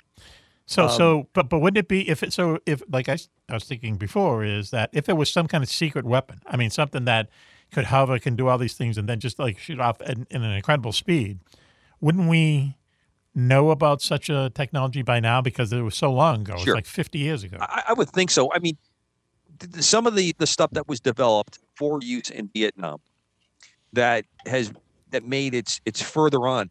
The compromises that had to be made to have the helicopter be very quiet. Yep. I mean, you can convince people at night that a helicopter looks like it's going supersonic. Yeah. It's funny. Yes. Yep. Just the way your eye works, how you're on your rods, your cones are not effective at night. Just the whole way that whole game plays. You can really do that a lot of deceptive work and really think people think it's going much faster than it is. But what you're talking about, what this thing sounds like, Mac, is what we talked about, the triangle aircraft that's seen all over the Northeast and through there, where it has like a hovering capability. It's got the little bit of light that's on the bottom, and it moved in very strange ways. It reminds me a lot of Hudson Valley sightings that occurred in the 80s that we've talked about on the show a number of times over the years. And I don't see the direct tie-up technology-wise how that fits. I should say here, Venus is not going to jump around in 1,000 feet a second. No, treetop level. Venus even if they're moving or not. And it keeps saying, at its brightest, Venus is only outshone by the moon at night. But there were times when they saw this in daytime, 8:50 a.m. And it says it frequently vanishes from the night sky with successive appearances happening 19 months apart. Also, Venus never ventures more than 47 degrees away from the sun, so it tends to hug the horizon closely. I have a question. There are many people report seeing UFOs, including the people at Okehampton. Right. Officers claim that they have been looking at the Northeast when they first saw it. The funniest thing is they had this MOD report, and there's a part in here where they still say it was Venus here, and they say policemen of Thingsworth and Heatherland. Yes. A winding road. The light appeared to have had to move when the policemen chased it. Not said they're telling a lie. We're not trying to say that they were being unreasonable. Go ahead. But we still think kind of like they were. Yeah. Like, well, that's how it was. And if Venus is the cause, then why are things classified for 25 years? Right. And exactly. then 38 years later, now we come out with the Venus. Can I ask a question here, though, please, to Juan? Yeah. Juan, that link you just sent me. Where are the bralettes in that link? I don't know. Oh, okay. We're still looking. Okay. All right.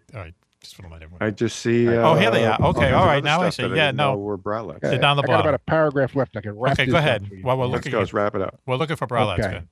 Oh, I'm sorry. Go ahead. I'm sorry. Excuse me. Go right ahead. The shopping for Mother's Day, apparently. Yeah, I'm telling you. Keep working, John. Just look up Sports Bros. No, I see. Alien reports continue to this day. Over 2015, 16, and 17, there were 10 reported sightings to Devon and Cornwall police. According to Freedom of Information requests, 2 in Exeter, 2 in Plymouth, 2 in Redruth, and 1 in Hollington, Darwish, Toro, and Falmouth. Yes. The nature and probably the veracity of those reports vary, with one caller claiming an alien was stood in the corner of their room. Another saying he was only taking part of his medication and now seeing aliens. While the third stated she saw a UFO being chased by a stealth jet up the MI5. Unsurprisingly, police view a large number of these claims with skepticism. In fact, they concluded that 8 of the 10 reports involved individuals with mental health issues that are therefore not indicative of extraterrestrial sightings. Go ahead. The other 2 incidents in Falmouth and Plymouth in 2016 both involve, quote, individuals who were recorded as sounding heavily intoxicated. Well, that's no reason to blame them. My own opinion of this thing is similar to what Cobra was saying. Go ahead. Police officers from the very beginning are trained observers. I don't care what anybody tells you. Go ahead. I think I've told this story before. The day I went to take the test for the police department, the written test, I sat down. They showed us these pictures and drawings of a crime scene. Go ahead. I said, okay, take a look at this. All right, this is what you'll be dealing with. Now, all right, hand it back. They went through the test. 25, 30 minutes later, the next part of the test, they give us a blank piece of paper. Go ahead. Recreate what you just saw in that first thing. Huh? Yeah. Right? Yeah. You look at the 7-Elevens and the convenience stores. Yes. Those little numbers on the doors. Yes. That's so the clerks can tell you how tall these guys are. Oh, is that right? Oh, wow. I always paying attention to that. Wow. Okay. You never That's knew what they were? the place. They have $1 million of security cameras looking over $50,000 of Twinkies. Well, I guess that was before, they had all that stuff. But it was because the guy would be so nervous or whatever. Yeah. He could just be able to tell. But a police officer's trained Yes. in that kind of situation. You got to be on a swivel your head. You got to be frosty. You got to be looking 360 because you don't know who's coming after you or what's going to happen here. Right. So that's one of the biggest things we're always told, to be aware of our surroundings. I just want to. Being aware of our surroundings, I should inform our listening audience that Coco has changed his background from some kind of dogfighting type thing to what I'm going to guess are bralettes. Is that right, CC? Yes, and I wanted to make sure that I reflected these are all made in Britain. These bralettes have been seen during the day and at night by many police officers, and these are produced in Britain. Raven, do you want to just tell us? Queen. God save the Queen. Britain is so cool. God save the Queen. Yeah. Congratulations to her We'll Jubilee. see about that. The jury's still out.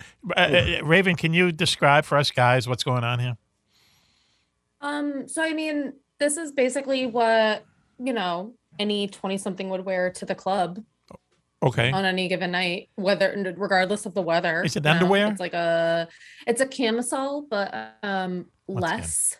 Once again, with a bra. Foreign word to me. Camisole. Is it something is it underwear or is it just something you wear, kind of outerwear underwear?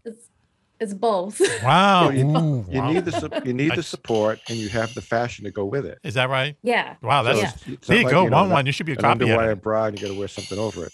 This is all in one. Huh. It's an everything. I mean, honestly, you could wear this to bed, funeral maybe. Hang on. Really? A bar mitzvah.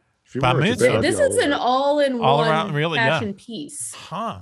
Wow, you learn something new every show, don't you? I didn't know until one started bombarding. I tried to find a camouflage one for you to, be more in line with. Camouflage would be cool. Yes. I'm sure they have that on the website that give me a couple JJ seconds here. Maybe I can dig something up for you. Maybe they'll sponsor us. Huh? Check one of my catalogs That'd be cool.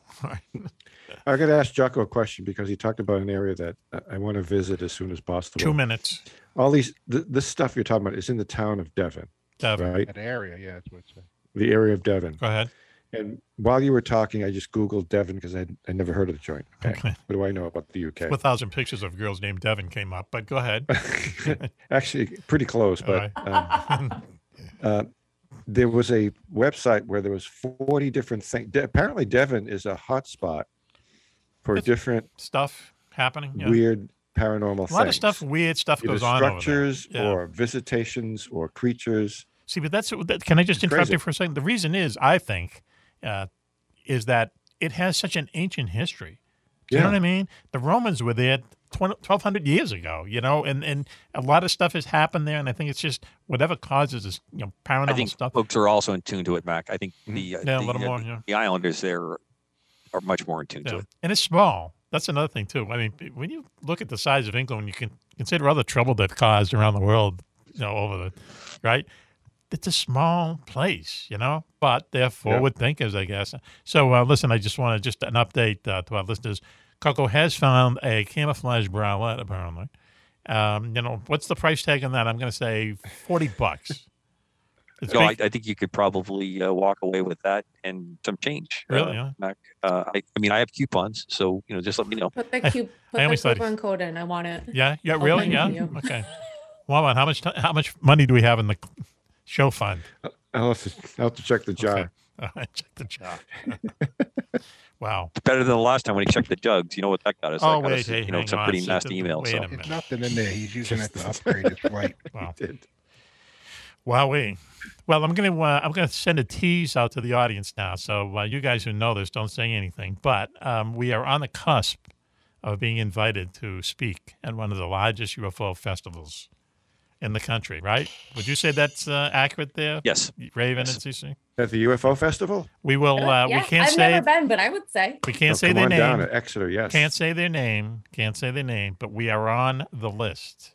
Okay, on the list. And all I can say is the last time we spoke we won't mention the name of the festival either, the UFO Festival, but it was a wild weekend, man. That was like insane. Do you remember that? It was wild. Switchy came up and spent a lot of time down the Thirsty Moose and stuff, you know. That was awesome. Yeah, that was fun. But when is this supposed to be? We don't know. If we have an official announcement, we will make it. But the problem is that, you know, when they hear it's us, they say, yeah, let's get those guys. And then they go, well, let's think about this a little bit, because then we caused a fight in the audience there, and they're asking us questions. Remember that? Remember they started swinging each other or something, those two people? Yeah, we got more people. If I can get there, I can carry my gun, so that fight will be over right away. Well, let's see. Let's hope. Let's keep our fingers crossed. Okay, because it would be funny, and I got a feeling it'd be kind of a crazy weekend again. So maybe I can join you on Zoom. We'll have a big screen. So, you know, once again, we got a way to go, but it'll be funny if it actually comes true. Anyway, that would be kind of cool to have a screen, because JJ, you know, might not be in the USA, and we'd have Jocko on. We'd have him behind us. Yeah. Is that too many moving parts? Too much stuff? Should we Maybe call I Michael could fly Bay? in for that. Michael Bay. I think that's like too many things. Okay. I feel like that's pretty normal nowadays. Yeah, right? well, yeah, that'd be funny to have a screen. Anyway, so that might happen. Who knows? So I might as well just swing right into the plugs here, okay? First of all, if you want a bag of swag, now I got exciting news, as it turns out, with the bag of swag, please. If you want a bag of swag from the radio show, Mac Maloney's Military X-Files show, just go to macmaloney.com, hit the contact button, and send us your mailing address, okay? Not your email address, but the mailing address. We will get a bag of swag out to you. Too sweet.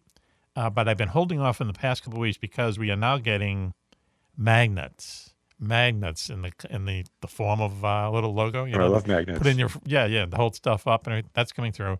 Hold stuff up. Yep, and this huge order of barcodes. You're like the bralette of holding stuff up. There you go. We should make a Mac Maloney bralette. Oh my God! Signed signature series right there. You know, it's got to be. It's got to be heaven to be a chick these days, doesn't it? Really? What? No. Sometimes. Why would you say that, Wawa? We've talked about this. Not everything we have in our head should come. Is this your outside voice? Coming out our mouth. Okay. But why would you say that, Wawa? Options, so little time. You know, it's just crazy.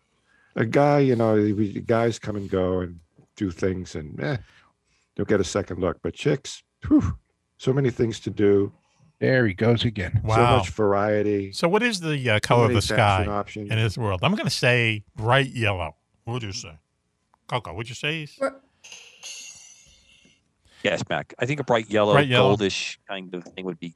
The awful yellow sky. The dreadful yellow sky is a big bestseller user. Go ahead, Raven. You're about to say something about Juan said, please. Bright yellow what?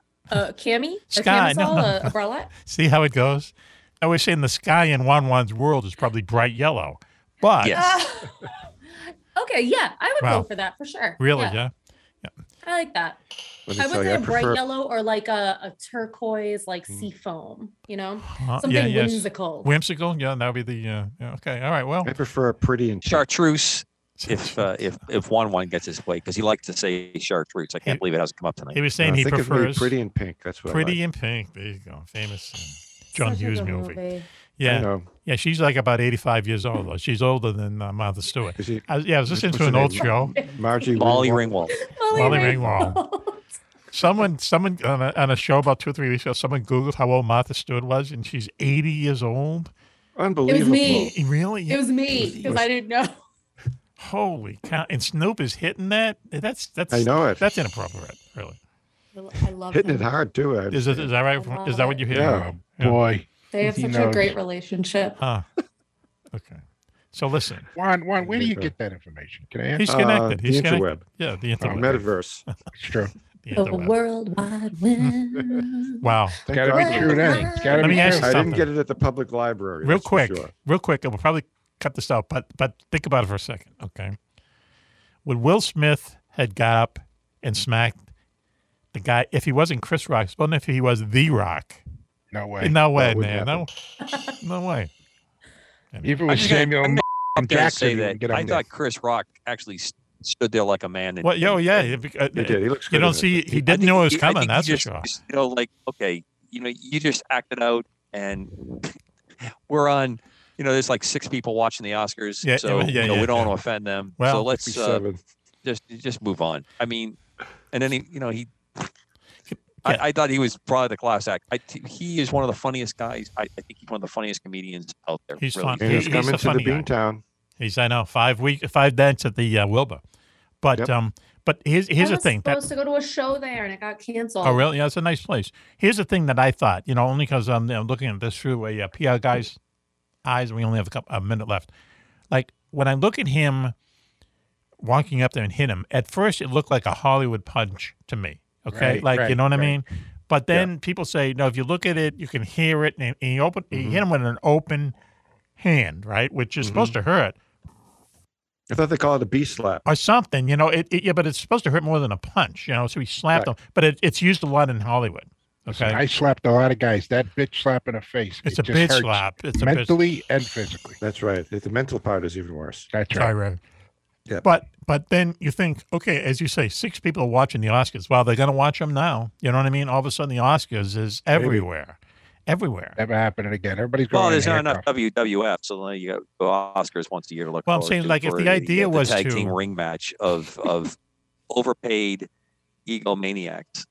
That I agree with. Yeah, guys who don't know where reality begins. Well, some of them are like really that. Because some of them are like make them that. believe, But you see, you're like an athlete, and all of a sudden, you go from some chump, and someone's giving you like $20 million a year for like doing nothing, like guaranteed. Right. Who wouldn't think that they were special or whatever, And they see everyone else. Entertainer. It's the prince of all entertainers, and most athletes are about half of them. Half of them are dicks, and the other half are just kind of regular people who appreciate what.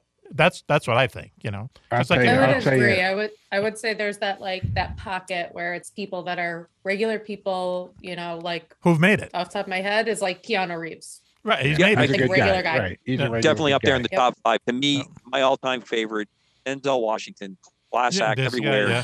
There, he kind of cooled that whole situation out.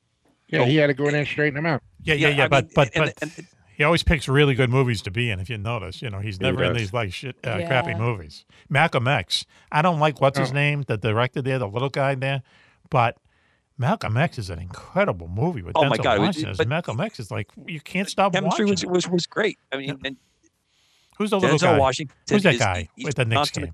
Who's that guy, Jocko? People learn the truth about it, really, about Malcolm and all. Jocko, who's that guy? Who's that director there? Spike Lee. Spike Lee running around at the freaking Knicks games, right? I was like, who are you talking about? Yes. What a clown. Sit down, dude. First of all, it's the Knicks. But Hey. But the movie was good. It's funny how that happened. That's a good movie. Yeah, all those other movies are like really kind of nutty. But that's a really, really good movie, and just engrossing. The character is just engrossing the way that Denzel plays them. It's wow. American Gangster.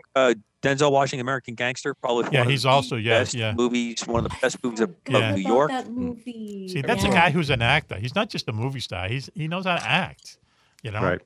But he's also a guy off screen that he's not caught up in this. He's humble. He steps up. He does stuff that needs to be done. Doesn't take everything. The kid, he came from nothing, disaster on top of disaster, and he cruises past all of it. Hey, he got paid came for out the other side and is actually a good human being. I mean, he gives back. But their spirit is not affected by what they do for work. That's the thing. That's where that line is blurry because there's so many people that are like, well, I'm just above this. Right. Oh, yeah. I was in whatever. The guy with whoever. The guy from this is how much I got paid. I'm above that. And it's like like a pompous a-hole. The guy from King of Queens, what's his name? Kevin James. Ever see King of Queens was funny. I mean, we watch that. He's not even funny. He says, "Don't look me in the eye." He doesn't want people to look him in the eyes like Tom Cruise. Yeah, don't look me in the eye. Don't approach me. Shut down the store. I can shut his eyes in a heart. He's the fat guy. No, sorry, the fat guy from King of Queens. Jocko. Who married the woman who would never marry him, really. But I mean, what's the matter with these people? Why can't you appreciate? They're mental cases, Mac. They're playing people that are never going to be them. Yeah. They don't know who they are. They just know how to act like somebody else who writes on a paper. Well, a lot of them are really like you got unstable. Robert De Niro, threatening to kill the president, punch him out, and Johnny Depp, the same thing. Don't say anything about Johnny Depp. He's a cool guy. These guys are so out of it. They're so out of it. No, I don't agree. Johnny Depp, I think, just lives his life like, hey, I'm just going to live my life the way I don't care what anyone says. Obviously, he got real. Amber Heard. Let's be fair. But you know how you said before, what's going to stop this kind of stuff? What stops them from that? They're handcuffs. The bracelets are on. Everybody's equal. They understand. Maybe Johnny Depp's into that. Listen, let me just say this though. Okay, let me just say this about Johnny Depp. Okay, then we have to wrap it up soon. Johnny Depp was married to Amber Heard, okay? She has driven like 4 guys nuts. Raven is giving the thumbs down. But there's got to be, you know what I mean? There's got to be something maybe we can't understand that she would. And, she's okay looking.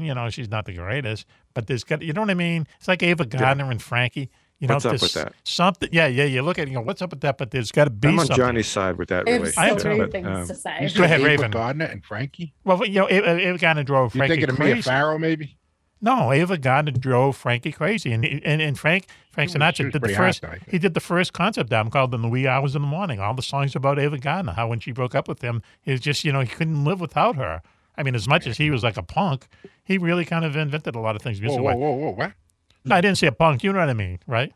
St. Francis, what? Yeah, there you go. Hey, Raven, you were going to say something. Raven, you're going to say something about what we were talking about. Go ahead. I have so many things to say about this because I feel like Amber Heard is a mentally ill manipulator. And you can cut this out if you want to, but I think she's awful. French. So I think that she completely abused Johnny Depp to the point where he's afraid of her. I agree. You can see it. There are interviews where he's physically afraid of her.